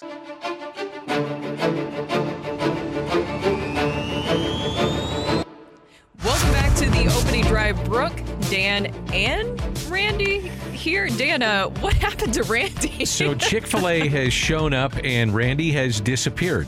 Chick-fil-A kind enough to bring in some food for the morning drive, and I'm sure there's so much food for the folks after us, like Josh Ennis and PK and Ferrario, then the fast lane. So Chick-fil-A has brought in all this food, and amazingly, Randy disappears. It's very interesting how that played out. He literally went over there and said, "You guys can take it from here." Oh, yeah. I mean, it was like, no big deal. I'm out of here. And so he's gone, and Randy will enter at some point in this segment, potentially. And the question that we pose to the text line and ourselves, what sport should get what non-sport star? Like Taylor Swift is involved in the NFL. Hockey had Carrie Underwood, Mike Fisher. Dion Phaneuf had Alicia Cuthbert. Baseball had Mariah Carey with Jeter. So which team needs which female celebrity to increase its Q rating? Q rating. And also, just for people who to understand what Q rating means, how would you best explain it? I would say that it is the knowledge of a person, to break it down, the popularity and knowledge of a person by the general public. This is a tough one because we have Mike Fisher listed. He no longer plays. He's retired. But having Carrie Underwood involved with the NHL, that was a pretty big deal. It was. For a while there. Yeah. She's great on the Monday night or the Sunday night football intro. Carrie Underwood. Right, yeah, she's fantastic. So that's one that moves the needle a little bit. She is involved. So globally, Taylor Swift is number one. Can we agree that Beyonce is number two? Ooh, I think that's a 1 and 1A possibly. Okay, so I think they're both number one. That's hard. And Beyonce, by the way, just came out with a country album, so she is rivaling Taylor Swift for that whole. Well, Taylor Swift started in country, and now she moved over to pop. So we're having a big old switcheroo now. Did Beyonce ever perform? She did Super Bowl. I don't Yes. remember. Okay, I'm assuming she did. So she's already involved with the NFL. First of all, I don't think it's funny because the NBA. Their players are so well known that they don't need a superstar. They've got Curry, they've got LeBron, they've got all of their superstars, a lot of the Warriors guys. Globally, Luka is a superstar.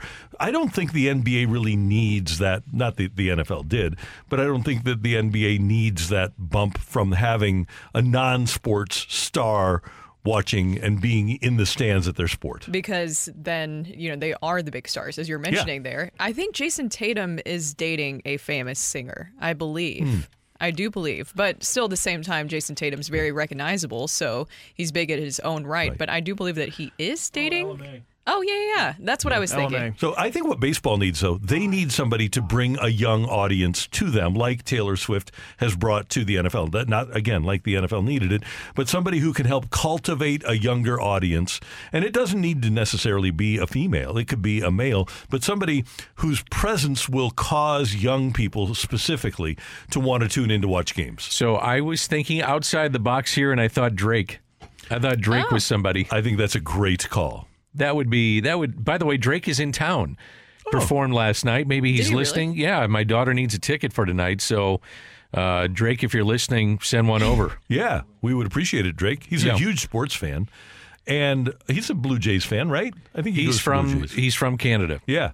Huge NBA fan. And whoever's winning Kentucky at the basketball time. fan. Yes, he's definitely a big bandwagon-ish fan. But Drake, still, we want tickets if you're listening. Yeah. I'll take that back. Yeah. How many tickets do we need? Are you going, Randy? I can go. Would you go? If Drake sends tickets over, I'm in. Do you know any of his tunes? I know that I would know them, but I can't sing along with them. Okay. All right. That was kind of with me with Usher. I knew all of them, but I couldn't name them. When he did that, I thought he was amazing on his roller skates. Yeah, he's great. So is Usher somebody that we need to get him? And obviously, again, he's associated with the National Football League. The NFL has really done a great job because of the Super Bowl halftime. They've done a great job of integrating superstars into their sport already. Well, I do get a little bit jealous, too, when I see, and it's the Super Bowl, so you're going to have a lot of celebrities. But even when it's not the Super Bowl, when you see certain games, certain teams where they have celebrities that attend regularly to their games, of course, in New York and L.A. with the Dodgers, when you look around, you see that. I wish we could get something like that in St. Louis. Now, it's always a big deal when you get Wayne Gretzky in the building, when you get Brett Hull in the building, then that's very exciting. But it would be nice every once in a while to get another St. Louis celebrity to come in. I know they have the actress Pam from The Office. Jenna Fisher? She comes in every once in a while. 314 says, and this is a good one. I hadn't thought about it. MLB had Kate Upton with Justin Verlander. There's a good one, right? Oh, yeah. And I don't know that they utilized her properly. I don't know if she went to a lot of games, but that's what we're talking about. Have her shown on TV for 54 seconds during a game. Is it going to make you think it moves the needle, though? No. I mean, Taylor Swift moves the needle, and everybody is watching football, it seems like. Nelly and John Goodman at Cardinals games. That was from the 314. Yeah, a couple of years ago when Albert did the high five with Nelly. Yeah, that was great. really cool. Yeah, Nelly is a good one. John Hamm, he is everywhere. He was definitely around a lot during that Blue Stanley Cup run, and that was really exciting to see. I'm trying to think somebody else. Well, in baseball in general, you have Vanessa Hudgens, who's married to Cole Tucker, but he's not exactly. You need the level of that player kind of to match-ish. How about if Bennifer goes to Red Sox games? How about Ben Affleck and Jennifer Lopez? Yeah, they sit in the front row right next to the Red Sox dugout. That's one that moves the needle a little bit. Oh, Will Ferrell is a big LA Kings fan. That is exciting when you see him around. Yeah. He is at a lot of, Tom Hanks goes to a lot of Dodger games, and they always show the celebrities that are there. Yeah. There's celebrities that are always at Dodger games.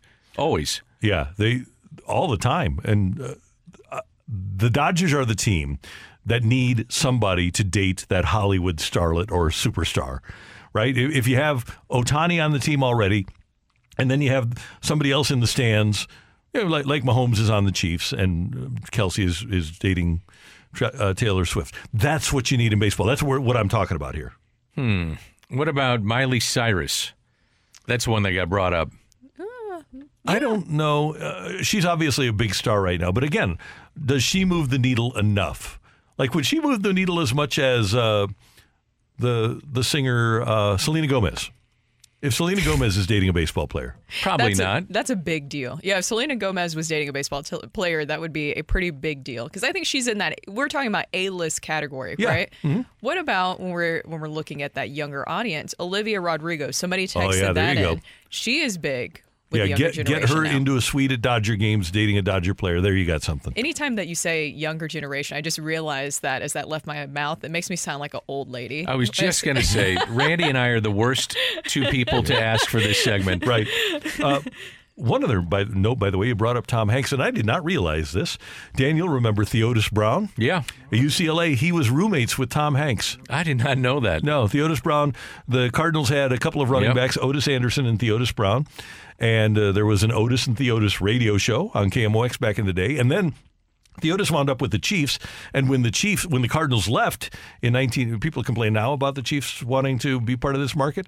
When the Cardinals left after the 1987 season, after that season, the Chiefs sent Theodis Brown to St. Louis to try to sell tickets, and he was successful, sold a bunch of tickets, because that's when Marty Schottenheimer took over and they started winning a lot. But yeah, I didn't realize this. Theodis and Tom Hanks were college roommates at UCLA. So now you know. From via radio. The YouTube chat, I forgot about this. Matt Kemp dated Rihanna. Oh, yeah, right. That was a big deal. And baseball, that's something that baseball needed to take advantage of. I didn't think, I didn't let it pass before the game the other day. Did you see that Goodell was talking to Taylor Swift in her suite? Yeah. I don't know if Bud Selig talking to Rihanna was going to be as effective. What do you think the conversation was about with Goodell and Swift? Thank you for what you've done. You've generated almost $400 million for us. I think so. And cultivated a new group of fans that we would have never had a chance to have the eyeballs of before. I bet leagues would love it if you had superstars that followed a particular player. Yep. I don't know if it moves the needle in other sports, though, because baseball's regional, hockey's regional. A lot more games. National stage with football. Right. Makes a huge difference. If the Chiefs, this year, 17 games the Chiefs played, 7 of them were prime time or that one morning game, and 7 more were in the 325 national TV spot. So you saw a lot of Taylor Swift for 20 seconds a game, but you saw a lot of her because 14 times the Chiefs were on national TV. Yep. It makes a difference. That's Dan. That's Brooke. I'm Randy. Coming up, we've got our Rush Hour Reset on 101 ESPN. You're back to the Opening Drive podcast on 101 ESPN. Presented by Dobbs Tire and Auto Centers. Recapping the biggest sports stories of the day on the Opening Drive with a Rush Hour Reset.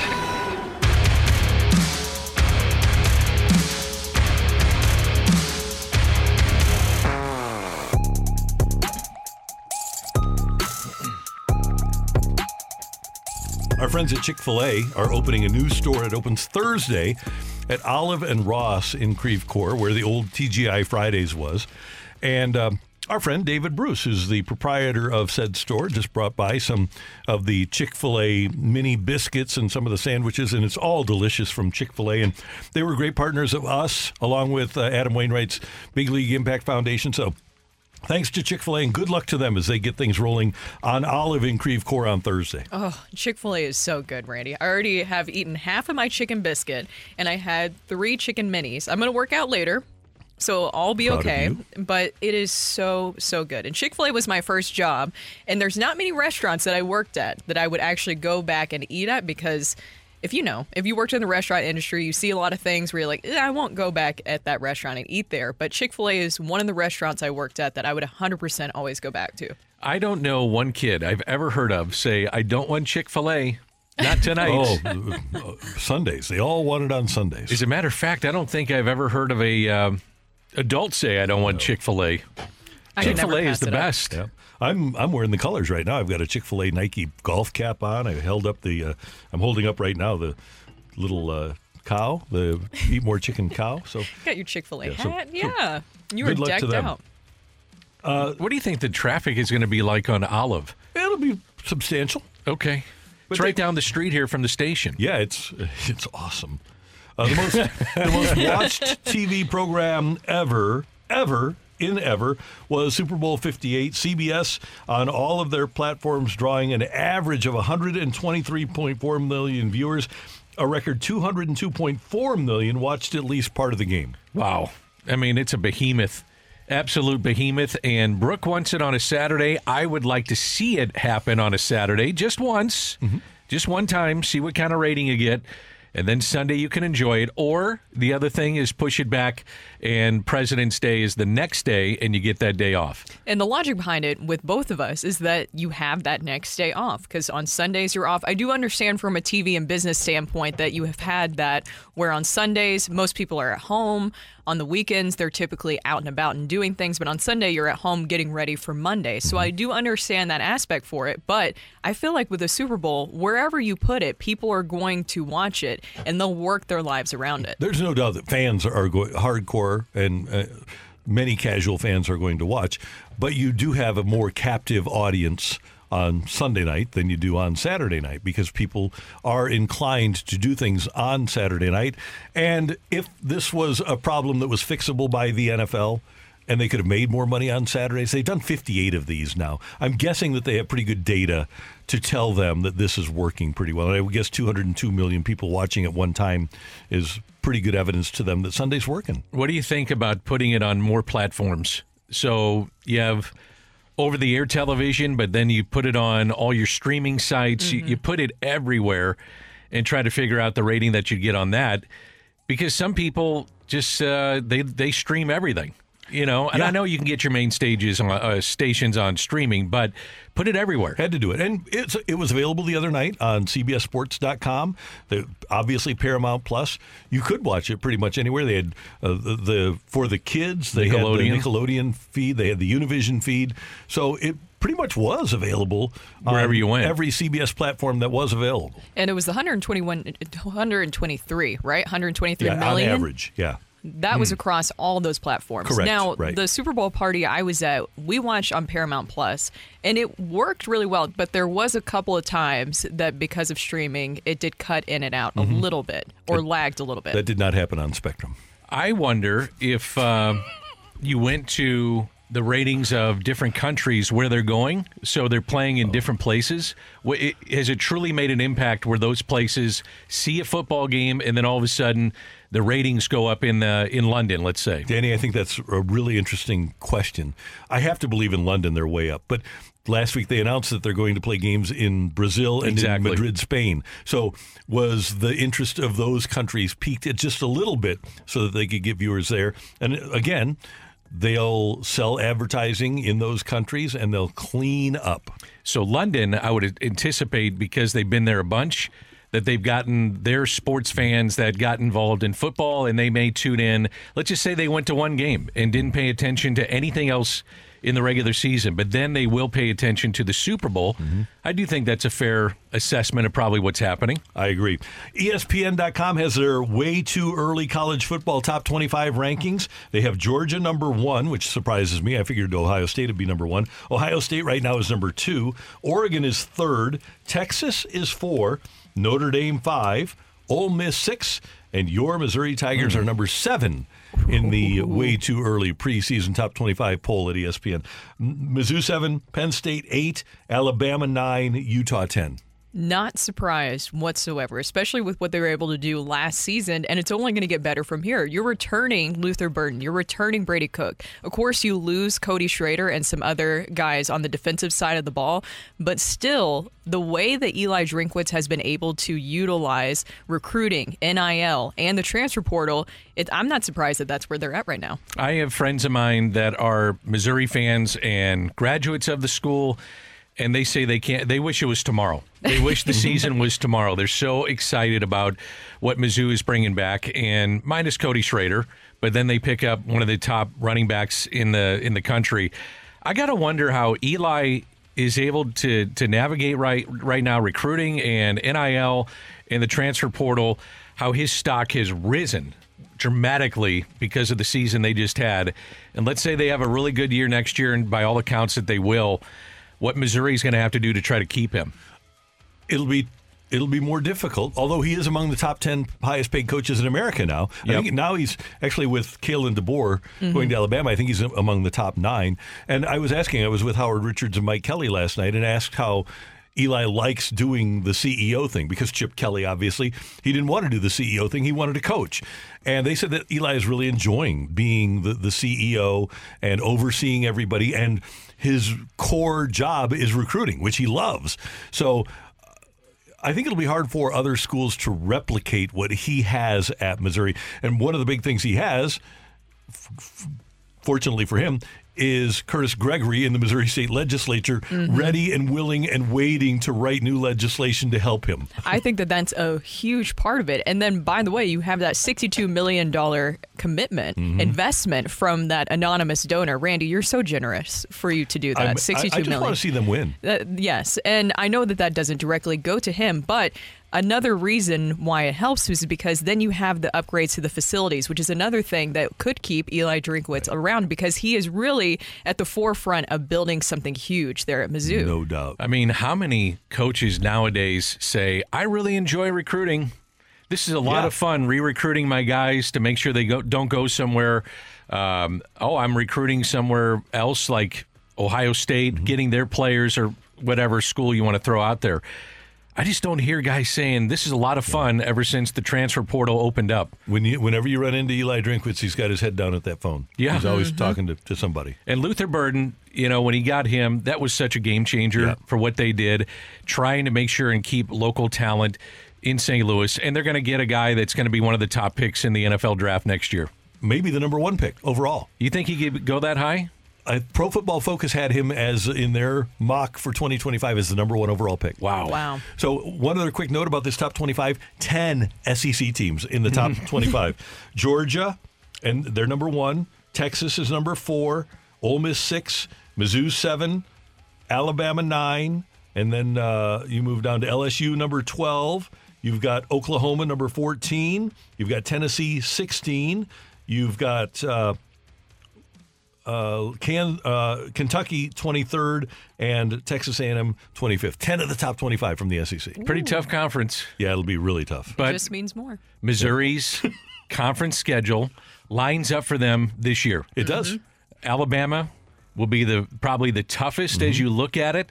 But, man, they've got a chance to run the table and do some things here. Yeah, it's they amazing. do. It's set up for them perfectly. Now, I'm looking forward to that Alabama game because of all the changes. But what's another game that you guys are looking forward to on the schedule? Because for me, it's Oklahoma. Because it seems like there's a little bit of a rivalry going on. I'd go with the opener. And I know they're not playing, who is the opener this year? BC? Is that the BC game? Yeah, I think it is BC. I know that there are better, to your point, Brooke, there are better matchups. No doubt about it. Oklahoma, Alabama, when you get into conference schedule, the SEC, I just can't wait to see them back on the field. That'll be the most anticipated game for me, just to see them back, see what they got. Yeah, it'll be fun. I'm going to count the Big Ten teams. 4, not nearly as many. It's ridiculous that the SEC has 10, and the Big Ten only has 4. So the SEC is still going to be dominant, at least before the season starts. There's your rush hour reset. I was sorry to interrupt. I was going to say somewhere CD is so mad about that. Oh, it just means more. Man, what does it say about Chip Kelly, UCLA head coach, living in L.A. and says, I'm good. Yeah. I'm done. Yep. I mean, it's a rat race, man. Well, and Ohio State went all in when they lost to Missouri. Yes, they did. They bought that safety from Alabama. They went and got a quarterback. They were, by many accounts, the number 1 team in the transfer portal. Spent a lot of money there. Rebuilt their coaching staff. If Bill O'Brien's there, he leaves, a former NFL head coach, and they get Chip Kelly from UCLA. They're all in. A lot of pressure on Ryan Day, but there should be no way they can lose. Got to beat Michigan. Right? Got to be Michigan. And Michigan loses not only Harbaugh, but they lose their quarterback in McCarthy. They lose Blake Corum. They lose a couple of offensive linemen. It's going to be tough, but Sherrone Moore had a great year last year. They're ranked number 12, by the way. Michigan's ranked number 12 in the preseason poll. Randy wants to go to break so quickly because his sandwich is sitting there and he wants to devour it. The Chiefs, the Kansas City Chiefs, they have a ton of free agents this offseason. A lot of free agents in Kansas City getting ready to leave. Is there a way for another team in the National Football League to derail the aforementioned Super Bowl 58 champion Kansas City Chiefs? They've won 3 out of 4 Super Bowls. Is there a way for another team to derail the Kansas City Chiefs as long as they have their quarterback, a guy they traded up to number 10 to get a few years ago, played 6 years as a starter, 7 in the league. Remember, they gave him a year to develop under Alex Smith. But as long as the Kansas City Chiefs, who play at GEHA Stadium just outside of Kansas City, is there a way for somebody to beat the Patrick Mahomes and Andy Reid, who's, by the way, now the best coach in the history of the NFL, led Kansas City Chiefs? I don't think you want your chicken biscuit. So I'll take it off your hands. You see what you did? You see what you did? I see. I see what he's doing. I just stay out of the fray. You're back to the Opening Drive podcast on 101 ESPN. Presented by Dobbs Tire and Auto Centers.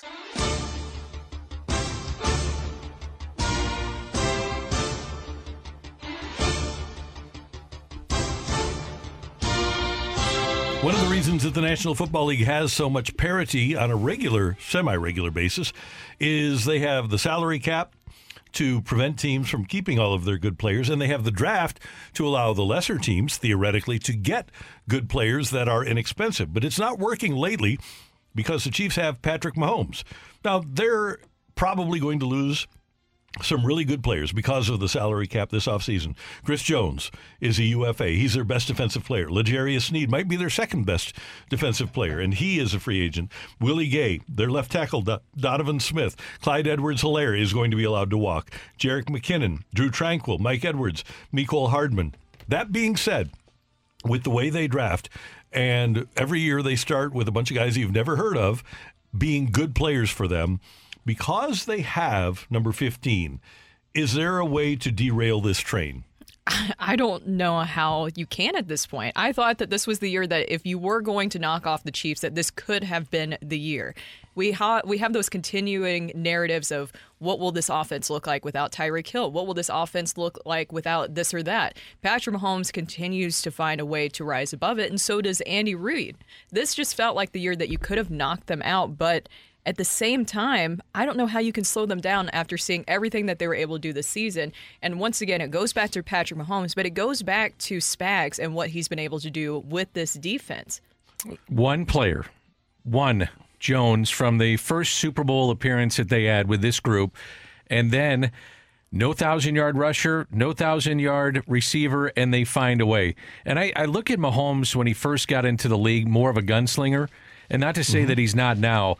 He's a smarter player. He is. Yes. He's a smarter player, so why would you bet against Patrick Mahomes and what he could do with any cast of characters that he gets? The only thing that will derail this team with Patrick Mahomes is when Kelsey retires, but he's coming back next year. But Kelsey, they showed last year when they didn't have Tyreek Hill anymore, but still won the Super Bowl, that they can win games. And now we see Rashee Rice rising to a level where he may be able to match what Tyreek Hill did. And they've got other young receivers. They probably won't bring Kadarius Toney back, but they still think that Sky Moore has some ability.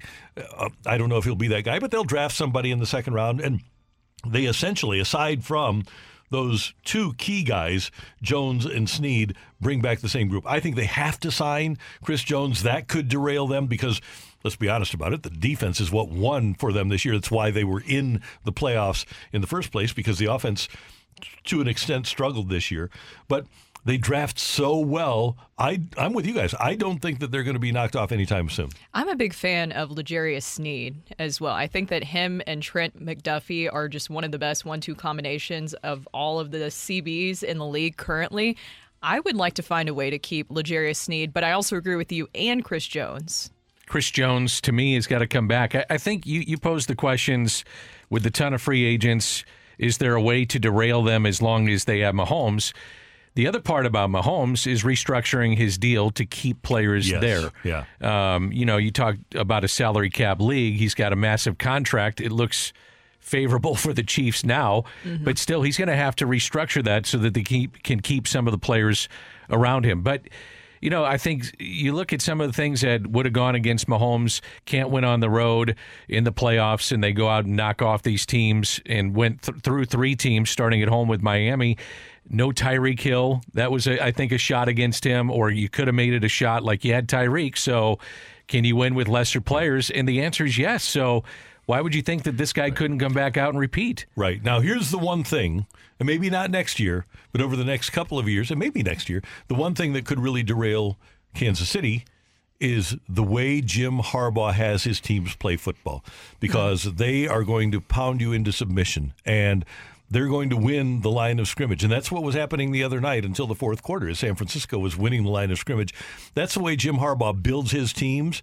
And if you can build smash mouth and keep the ball out of Mahomes' hands and get after Mahomes with your defensive line, like Harbaugh did when he was with the 49ers, that's how you can derail the Chiefs. That might be the one team that ultimately does at least have a chance to derail Kansas City, is the Chargers. And it's because of Jim Harbaugh and what he's able to do. But also Justin Herbert, he's a quarterback that I feel like deserves a lot more credit than he's gotten, because his defenses have just really failed him over the years. But he is a really good quarterback. So I'm interested to see what Jim Harbaugh is able to do and what kind of players he'll bring in.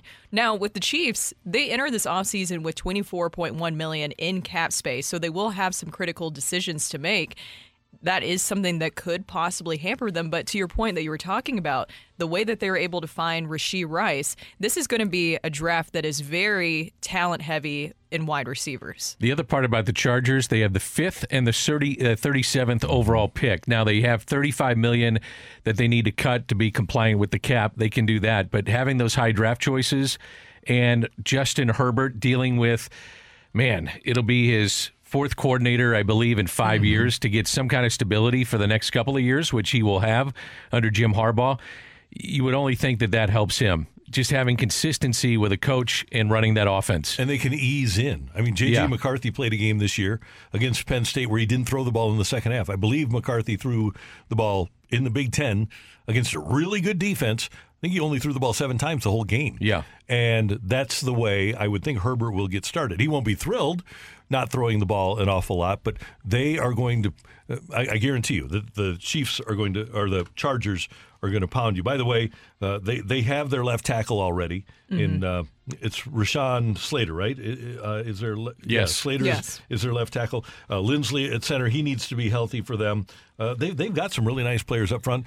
Harbaugh will add to that, and then they took the $1 million a year strength coach from Michigan, who will beef their guys up even more. I found this Justin Herbert stat the other day that I thought was very interesting and alarming and making me feel really bad for him. Justin Herbert's offenses have averaged 24.4 points per game, which are the second most points per game averaged by a quarterback with a losing record since 1950.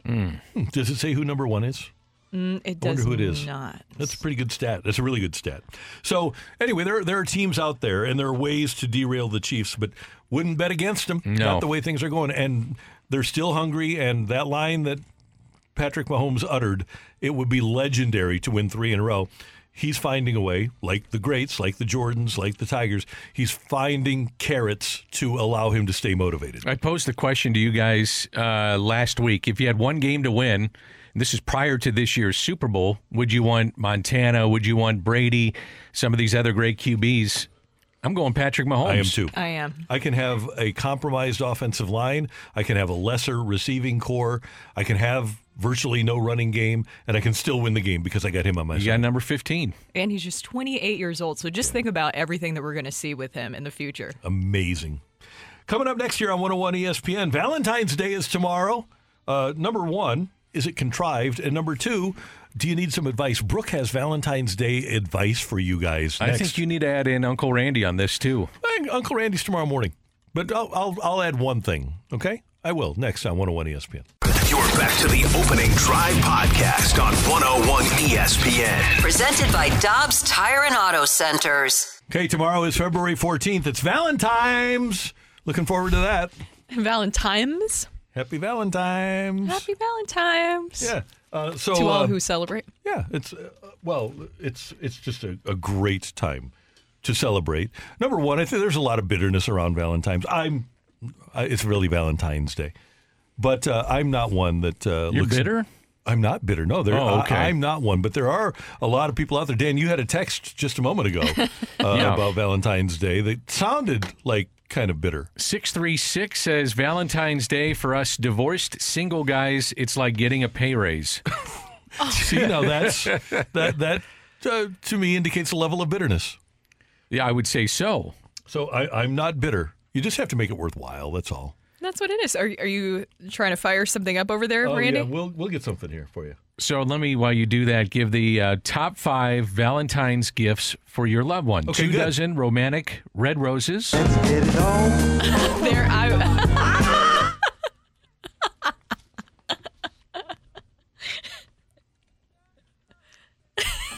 You can continue, Dan. You'd say it over no, this. I'll just let it go. That's what I... You have a framed custom wedding song with the lyrics on the print. Valentine's Day gifts with the heart necklace. Oh. A bracelet with your significant other's name on it. A I love you to the moon pendant. Oh, there you go. And back.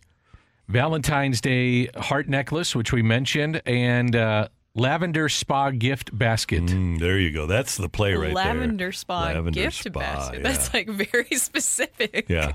Okay. Lavender Spa gift basket. Brooke, you have the female perspective of this group because we think we do it right, but we, like Jim Morrow would say, you think you know, but you don't know, and you will never know. Well, you can allow us to know. So, from a female perspective, what is your expectation on Valentine's?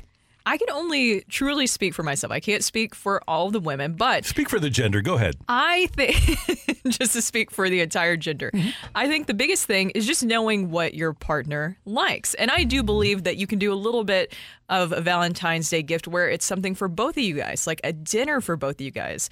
Maybe you stay in and you cook. Flowers are nice. I think flowers are very nice. Maybe look up, if you're very lost, you could look up the love languages that people like. So there's the love languages, words of affirmation, happy Valentine's Day. I'm smart enough and doggone quality it, people time, like me.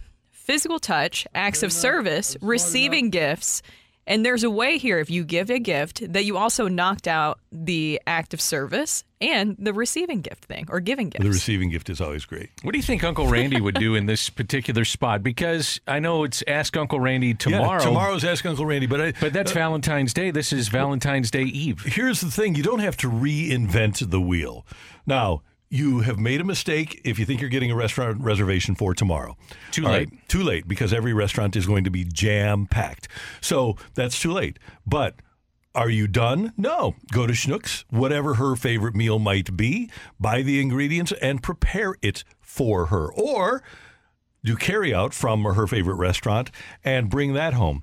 But when I say you don't have to reinvent the wheel, walk into Schnucks. You're going to see a million flowers and a million boxes of chocolates, and just play it straight. You can do that. And if there is a piece of jewelry that she likes, pick it up, and you will make her happy. How expensive does said jewelry need to be?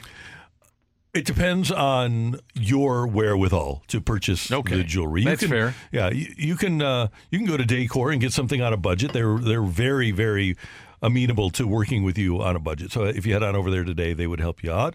Our friends at Diamonds Direct over here are great in terms of providing you what you need, and they'll answer your questions. So if you want to do the jewelry thing, it's great. If you want to do a lottery ticket, a scratch off, that's great too. If you did not get your gift, Brooke, would you be pissed?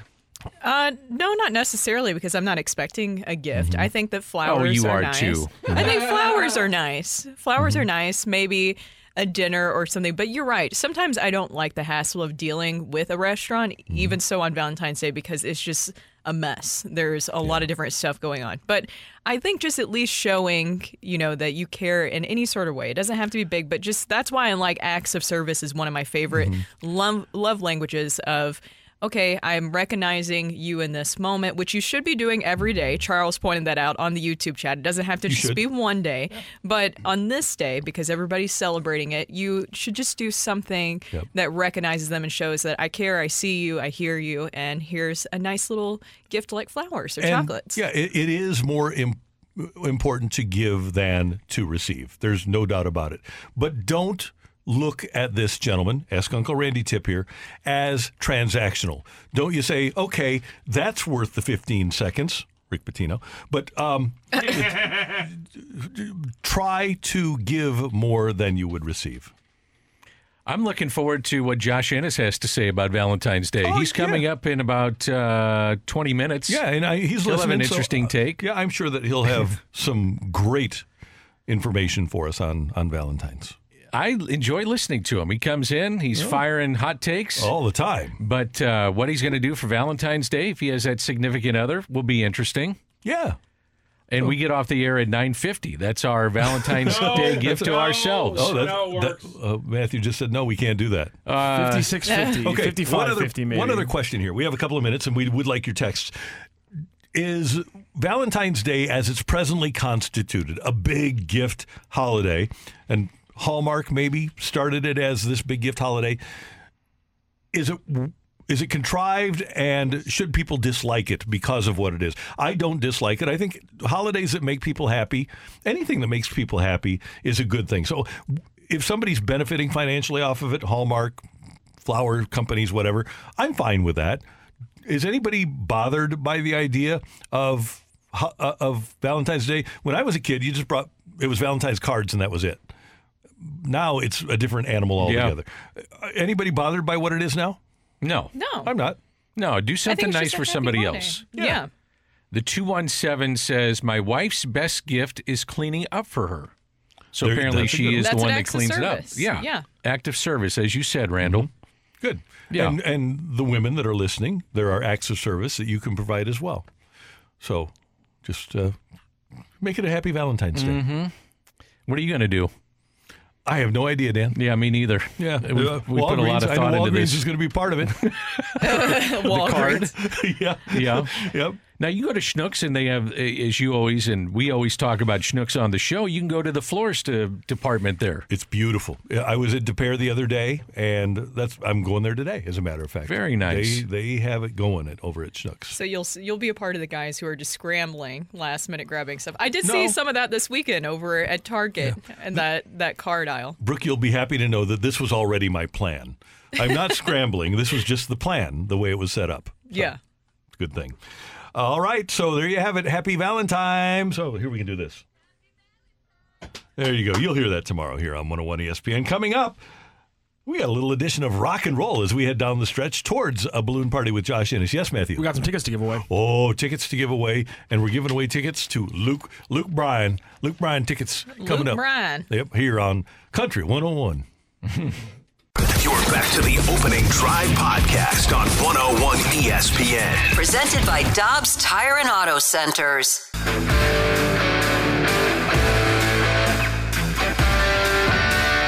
Let's rock. Let's rock today.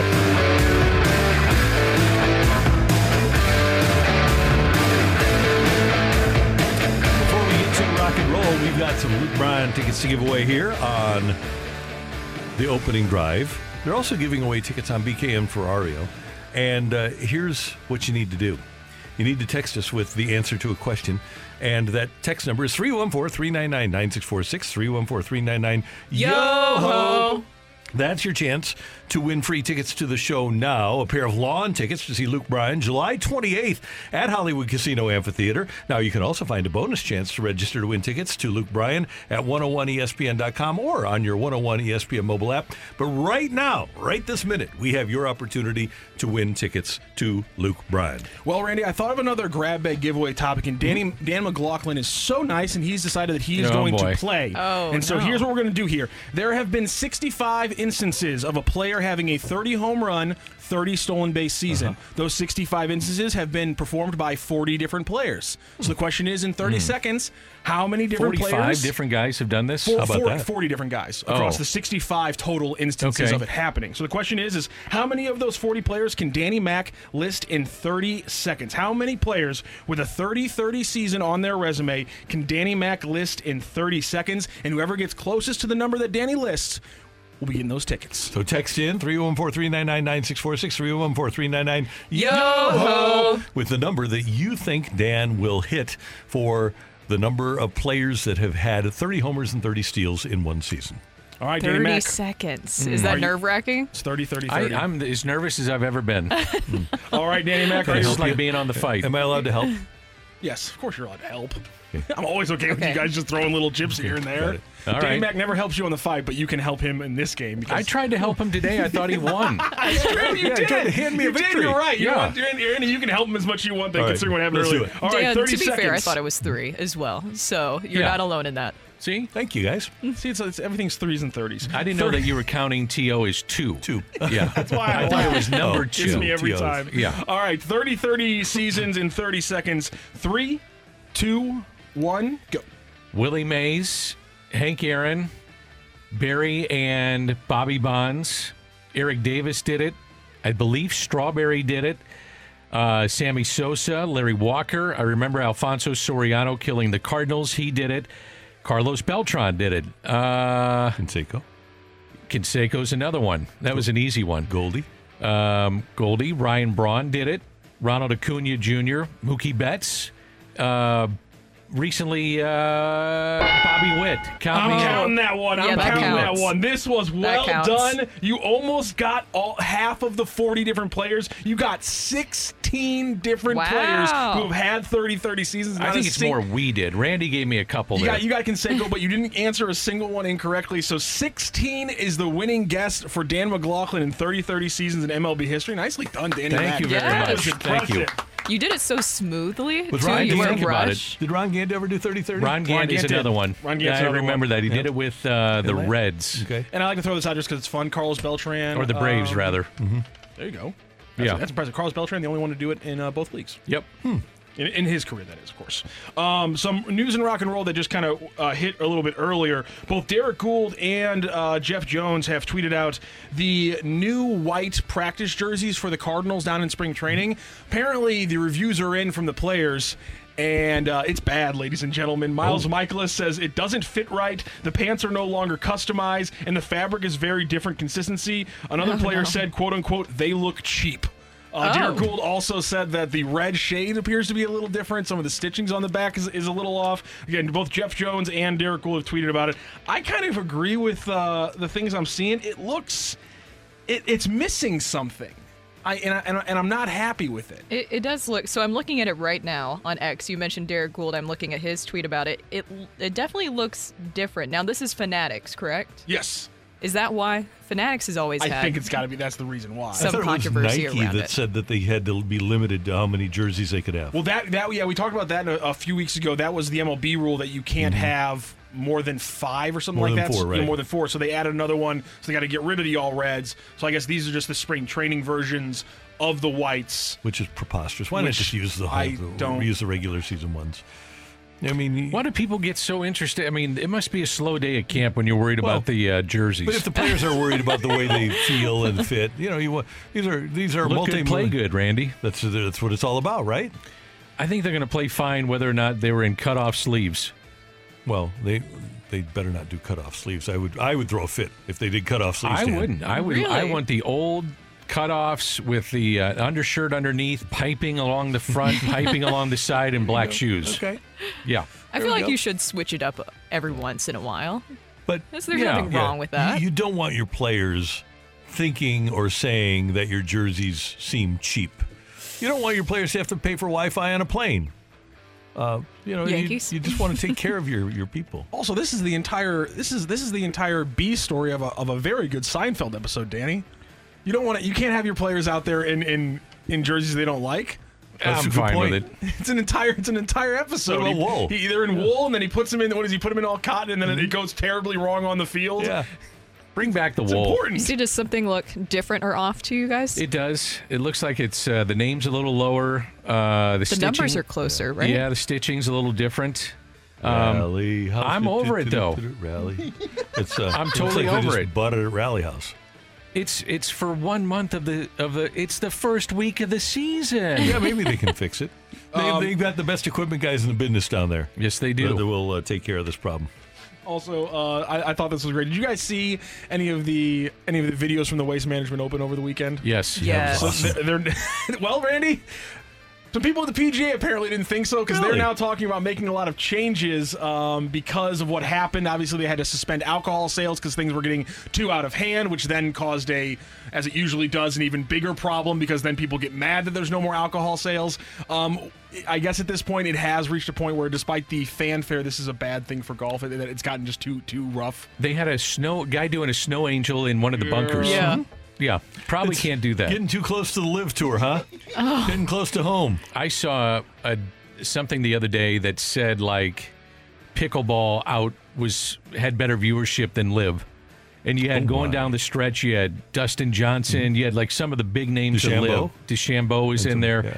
And their ratings are just horrible right now. Really? You said you've watched it before. I haven't watched it yet. Is that because I honestly do not know where you can watch it at? WB. Okay. Channel 11. CW. Okay. Or the CW. WB. Yeah. That's Same all thing, you need to same know. thing. Whatever. Channel 11. I know what you're talking about. So- yeah. I haven't watched it yet. Here's the thing. It's kind of hard to follow with the team stuff. Right. But the problem is that's where all the stars are. I think Live has hurt both. It's hurt. Nobody's watching Live, but the leaderboard at Waste Management was really bad. I agree. There was nobody that you are attached to. And really, for the last month or so, there hasn't been any, maybe for the whole season so far, there really hasn't been anybody that you're attached to where you look at a leaderboard and say, oh, I want to watch this person play. I watch Channel 11 just because I do want to see DeChambeau. I miss seeing DJ. I love watching Phil Mickelson, even though he helped tear this whole thing up. I want to see the big guys play. Yeah. I know I'm in the minority because most people don't know where to find it. Like Brooke. That's what I was saying. Yeah. I really, it's like I forget that it's happening sometimes. I would watch it to see those guys, but this is why I was kind of hoping for more of a unification where you would eventually have some sort of merger between all these because I want to see all those guys back on the tour. Right now, if they would play it straight, like the PGA Tour, play 4 rounds and not have the music and not have the teams with the golfers they have, I think that they would probably outdraw the tour and promote it that way. It's weird watching guys in shorts Yeah. I know that sounds stupid, but it's weird seeing that. And the music is blaring. Yeah, it is loud. And John Rahm was upset in his, first event. He's going to have to get over it. He's signed for $500 million, so deal with the music. But, some of that is the non-traditional stuff people don't like. Yep. And one final thing, the Flash now official from Secaucus, New Jersey. Retired St. Louis Cardinals all-star pitcher Adam Wainwright has joined the MLB Network as an on-air analyst. Wainwright will make his debut on opening day, March 28th, the network said Tuesday, and he will work the Cardinals game against San Francisco at Rickwood Field in Birmingham, Alabama on June 20th. Oh, good deal. Wow. Good. Well, good to see Adam there. I know that MLB Network was working hard on that, so I'm glad they got him. Great job today by our producer, audio, video engineer, the one, the only Matthew Rocchio. Thank you, sir. Pleasure. Brooke, did you have fun today? Yes, and I had Chick-fil-A. This is a great day. It's a good day already. Show us your face. We want to see your face. Who said that? You want to see my face? Danny Mac, thanks for trying to give me the fight. I No appreciate problem, it. buddy. Your best interests are my best interests. I appreciate that. You got it. That's Danny Mac. I'm Randy. Thank you very much for tuning in, texting in, and being a part of the show. Josh Innes has the balloon party in for T-Mac coming up. And then you've got BK and Ferrario in the Fast Lane for all of us until tomorrow morning at 7. Have a great Valentine's Eve, everyone. And now for something completely different. You've been listening to the Opening Drive podcast on 101 ESPN and ESPN.com. Presented by Dobbs Tire and Auto Centers.